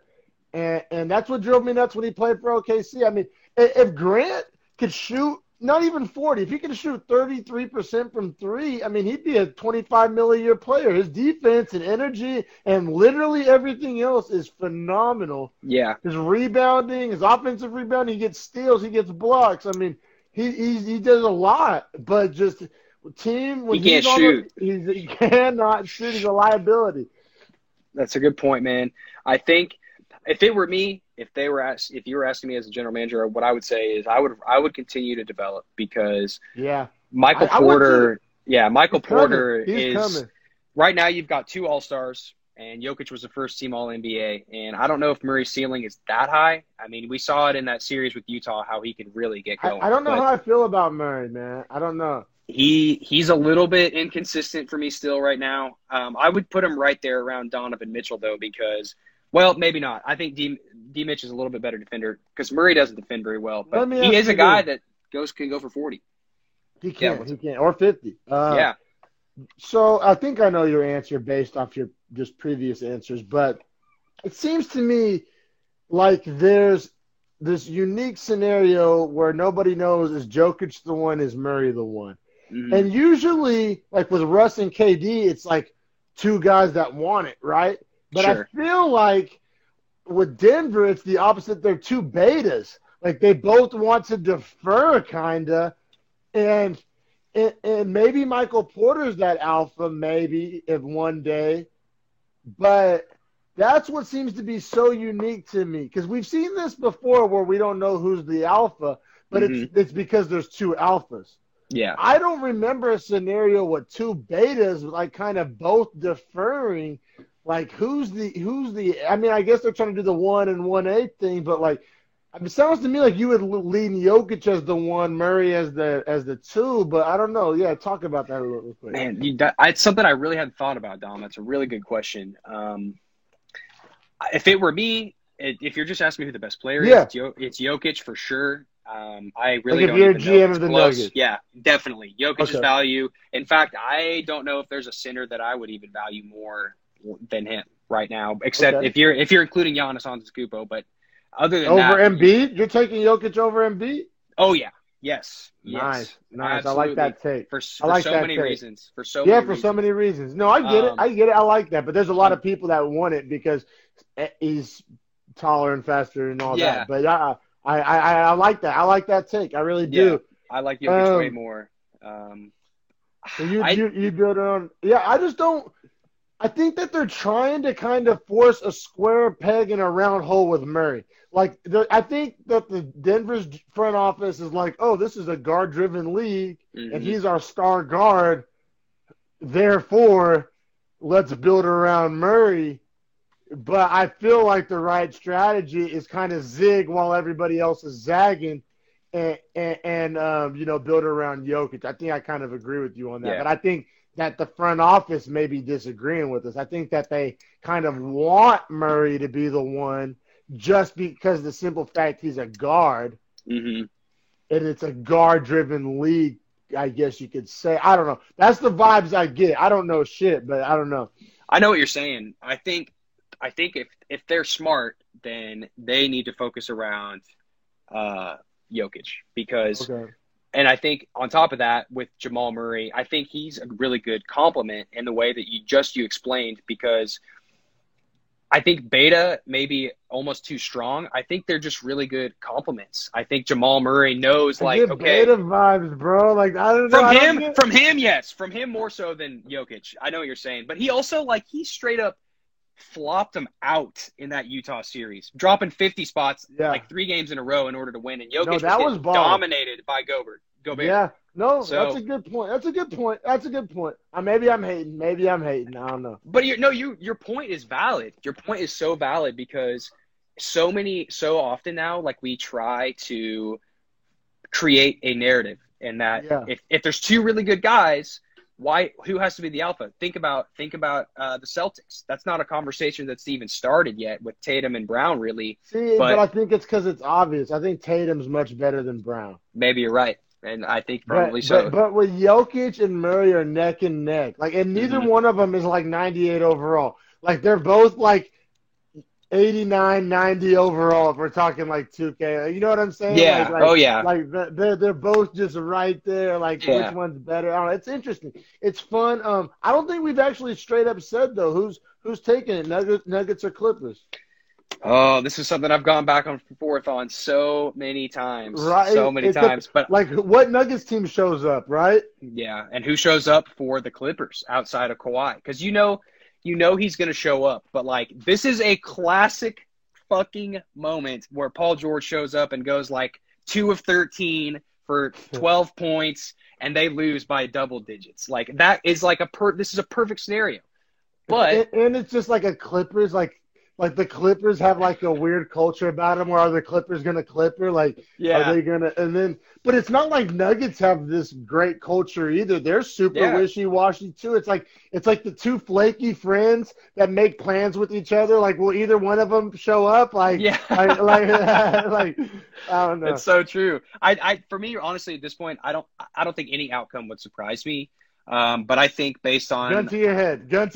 Yeah, I'm taking the Clippers because Kawhi Leonard's the best player in the series. More bankable. I think so too. But it's if I'm a bettor, I'm not touching this one with the 10. Hell no. Yeah, anything could happen. Could happen for sure, man. Sure. And then I just got one last and final topic for you, and it's actually kind of an interesting one. Rockets, brother. The enigma, the fucking science experiment, the goddamn compost heap that is the Rockets. So it's where people throw shit against the wall and see if it sticks, and it sticks for a certain amount of time and then falls on your foot. Oh, man. Smoldering crater is what it is, man. It's the Rockets. It's over. I'll say that. D'Antoni basically said, yeah, I'm out of here, man. Before you guys can fire me, I'm going to go and just move on. He quit. But they treated him like shit, man. And, for what the cards they dealt him, and, basically when they doubled down and traded Capella and got Covington, I can't even imagine like being in that situation and being like, so we're really not going to have a guy that is over 6'5" on this fucking roster. Like, Yeah. so on top of that too, like legacy wise, Harden did what Harden has been doing his entire career, which is, be a ball dominant player. And then when you get to the playoffs, like totally shy away, you know what I mean? When it matters most. The most shocking thing to me about that series with the Lakers was Russ. And I know he missed a lot of time with being sick and COVID, and like that definitely seems to have affected him. But there wasn't a guy on that Lakers team that should have been able to keep up with him. And he struggled. And I think the thing with him is always going to be the mental part, the mental aspect. It's like he gets overworked in his head and like it just controls his game. Yeah, man, Westbrook, man, that's another one. How on Adams, like there was a point in time where I would have literally killed for Steven Adams and Russell Westbrook. Yeah. Oh yeah. And now it's like I'm out on both of them. Like I'm out on Westbrook. I mean, not as like a man, you know what I'm saying? Like not as like a man, but just as like a basketball player, I'm out. And the rumors keep saying he's going to get traded to the Knicks. And quite frankly, I can't believe I'm finding myself saying these words because there's a point I would have freaking, you know what I'm saying, give Russ a hand job if he told me nobody, wouldn't tell nobody. But like man, fucking, I think that him and the Knicks deserve each other. They are a perfect fit. They deserve baby. each other. They I can't believe that I'm saying these words and it feels like blasphemous and I feel like a little dirty saying it. But like, at this point, Russ and the Knicks deserve each other. He can go just put on Dunk Fest and Highlight Fest and Empty Stat Fest in front of, 12,000 in Madison Square Garden of like old Knicks fans, that smell like tobacco and fucking still read Playboy mags. And like, you know what I'm saying? Like talking about the glory days and just Jesus. Yeah, I don't know. It's a disaster. It's a disaster. Yeah. It's a beautiful disaster. I think that the Rockets' fatal flaw is that they were always chasing the Warriors and trying to copycat the Warriors, but they had lied to themselves and told themselves that they were innovating. When they weren't innovating, they were like how China doesn't develop technology, they just steal it from whoever does develop it. Like, you know what I'm saying? Like, I feel like that was the Rockets. Like, but they were trying to pat themselves on the back as these groundbreakers whenever they were really just like riding the wake of Golden State Warriors, in my opinion. Totally. I think you're absolutely right. And for whatever reason, I know that they're really the analytics leaders of the NBA. Daryl Morey, to his credit, like has lived and died by that approach. But for me, the closest they ever got was with Chris Paul. And in that series, he is the antithesis of that exactly and layup strategy. Exactly. And, he was something that was similar in the way that like Jimmy Butler didn't really fit with Minnesota, is like these clashing of cultures that didn't fit. And Chris Paul knew, he was like, look, I want to win. Yeah. Win today. And like, I need guys around me that are going to commit to that no matter what. And I don't know if Harden is necessarily that guy in the long term. There's no doubt he's dedicated to his craft. I will never question that.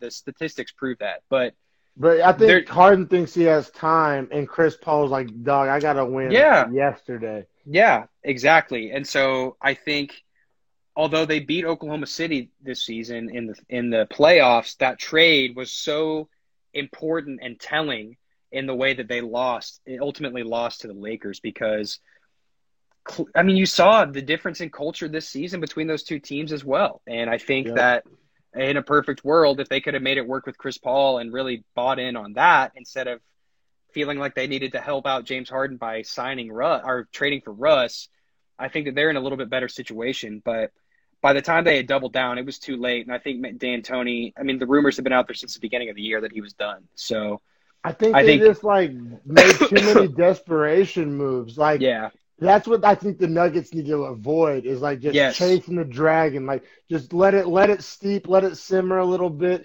see what you can come up with. Yeah, man, I feel you. Yeah, it seems like the end of an era in Houston. Like, they swung for the fences and missed. Who knows, though, because I think they've traded away all their draft picks. Who knows where they're at? I think it's a shit show moving forward. Me too. Me too. I mean, That's a benefit for OKC. Yeah, and I would be shocked if Harden finished his career there, honestly. Me too. I mean, because if you think about it, he's young enough to where after this contract's over, even in 5 years, I think he'll still have another year contract in him. So yeah. I don't think he'll finish his career there. I think Russ maybe he ends up in New York and they can just fucking be a shit show.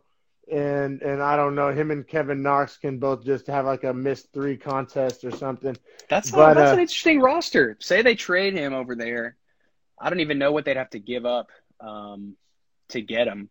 I feel like not much because of his contract. I mean, they'd have to send money back, but it'd probably be some bullshit contracts, or I don't know. Some BS contracts, but like just hypothetical. I mean, you probably may be wishing one of these guys, but like Mitchell Robinson and R.J. Barrett and Russ. That in the East, who knows what that looks like?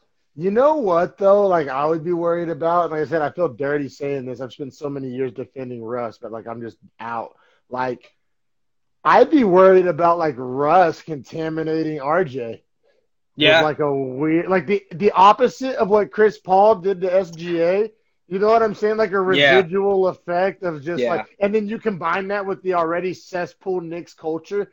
And I just think that's, I mean, maybe not. Like maybe I'm being too harsh on Russ. Like, I don't know. Maybe I've listened to too much Sports Center, but I just, it's getting really, really hard to be in that guy's corner, man. I've spent the past decade fucking heels dug in saying that he's not this and not that, and he's kind of made me look like a fucking idiot most of the time. Yeah. You know what I'm saying? One last question for you, bro. What's your thoughts of like Harden's like ramped up defense in the playoffs? Do you think that was a narrative? Do you think that was real? Do you think that carries forward in his career? What's up with that? I don't think it's something that continues consistently in his career. I think that he knows what he is now. I think he's kind of established that he's the best isolation basketball player in the NBA. And I think the way D'Antoni's teams have always been, they don't play a lot of defense. Now, if they bring in a different coach that's really hard-nosed, we'll see. It could be a forced trade or something like that, because I really don't think he's going to change his ways at all, really. I think the thing that's frustrating about the NBA is you see guys that clearly have the ability. Russ is another one, especially during his time in Oklahoma City. It's like they put so much effort in on the offensive side. It feels like they almost don't have enough in the tank for defense. Like they're saving energy. But for me, like, look, I'm not an athlete of that caliber, so I don't know what it's like. But like Mike and Scotty weren't doing that. You know what I mean? Like these guys in the past weren't. Now the game was slower. You could slow it way, way down. You know, they're averaging in the 80s and 90s. Nowadays, it's almost in the 120s. I get that. But Russ and Harden are kind of two of the guys where it's like, dude, you guys are supreme athletes. And especially Harden, his arm length is so long and his hands are so big. It's just kind of like, how are you not serviceable on defense? You know what I mean? Like, just not just some great though in the well, I don't want to say great. Maybe it's just the bar was set so low. Yeah, he made a few defensive plays and everybody's shocked. But no, I feel you, man. I definitely just wanted to kick the tires on the Harden defense, man. It's gotten better. I'll say that. It's not like a laughingstock anymore, but I think some of that has to do with him being shamed on the fucking internet. Yeah, right. Like trolled into playing defense. Man. Yeah, not a good place to be. On Twitter doing the good work, man. But right, man, dude, I can't thank you enough for coming on. Man, I want everybody to support your podcast Today in the NBA on Spotify, on Apple, on everywhere, right? On SoundCloud. Yes, sir. So, yeah, man, listen to Today in the NBA for that NBA content. I hope everybody enjoyed this episode. Having a little bit of trouble with the app that I use to edit my videos right now, so I've been having a little trouble getting them to YouTube, but that'll clear up here shortly. But everybody go subscribe to Dreadful Talk on YouTube. Yes, sir. Dreadful Talk. Yep. I thank you so much, Patrick, bro. You're the homie, man. I really appreciate it, man. No problem, man. It was awesome. Thank you so much. Thanks so much, man. Look forward to it next time. Yeah, much success, brother. You the man. You too.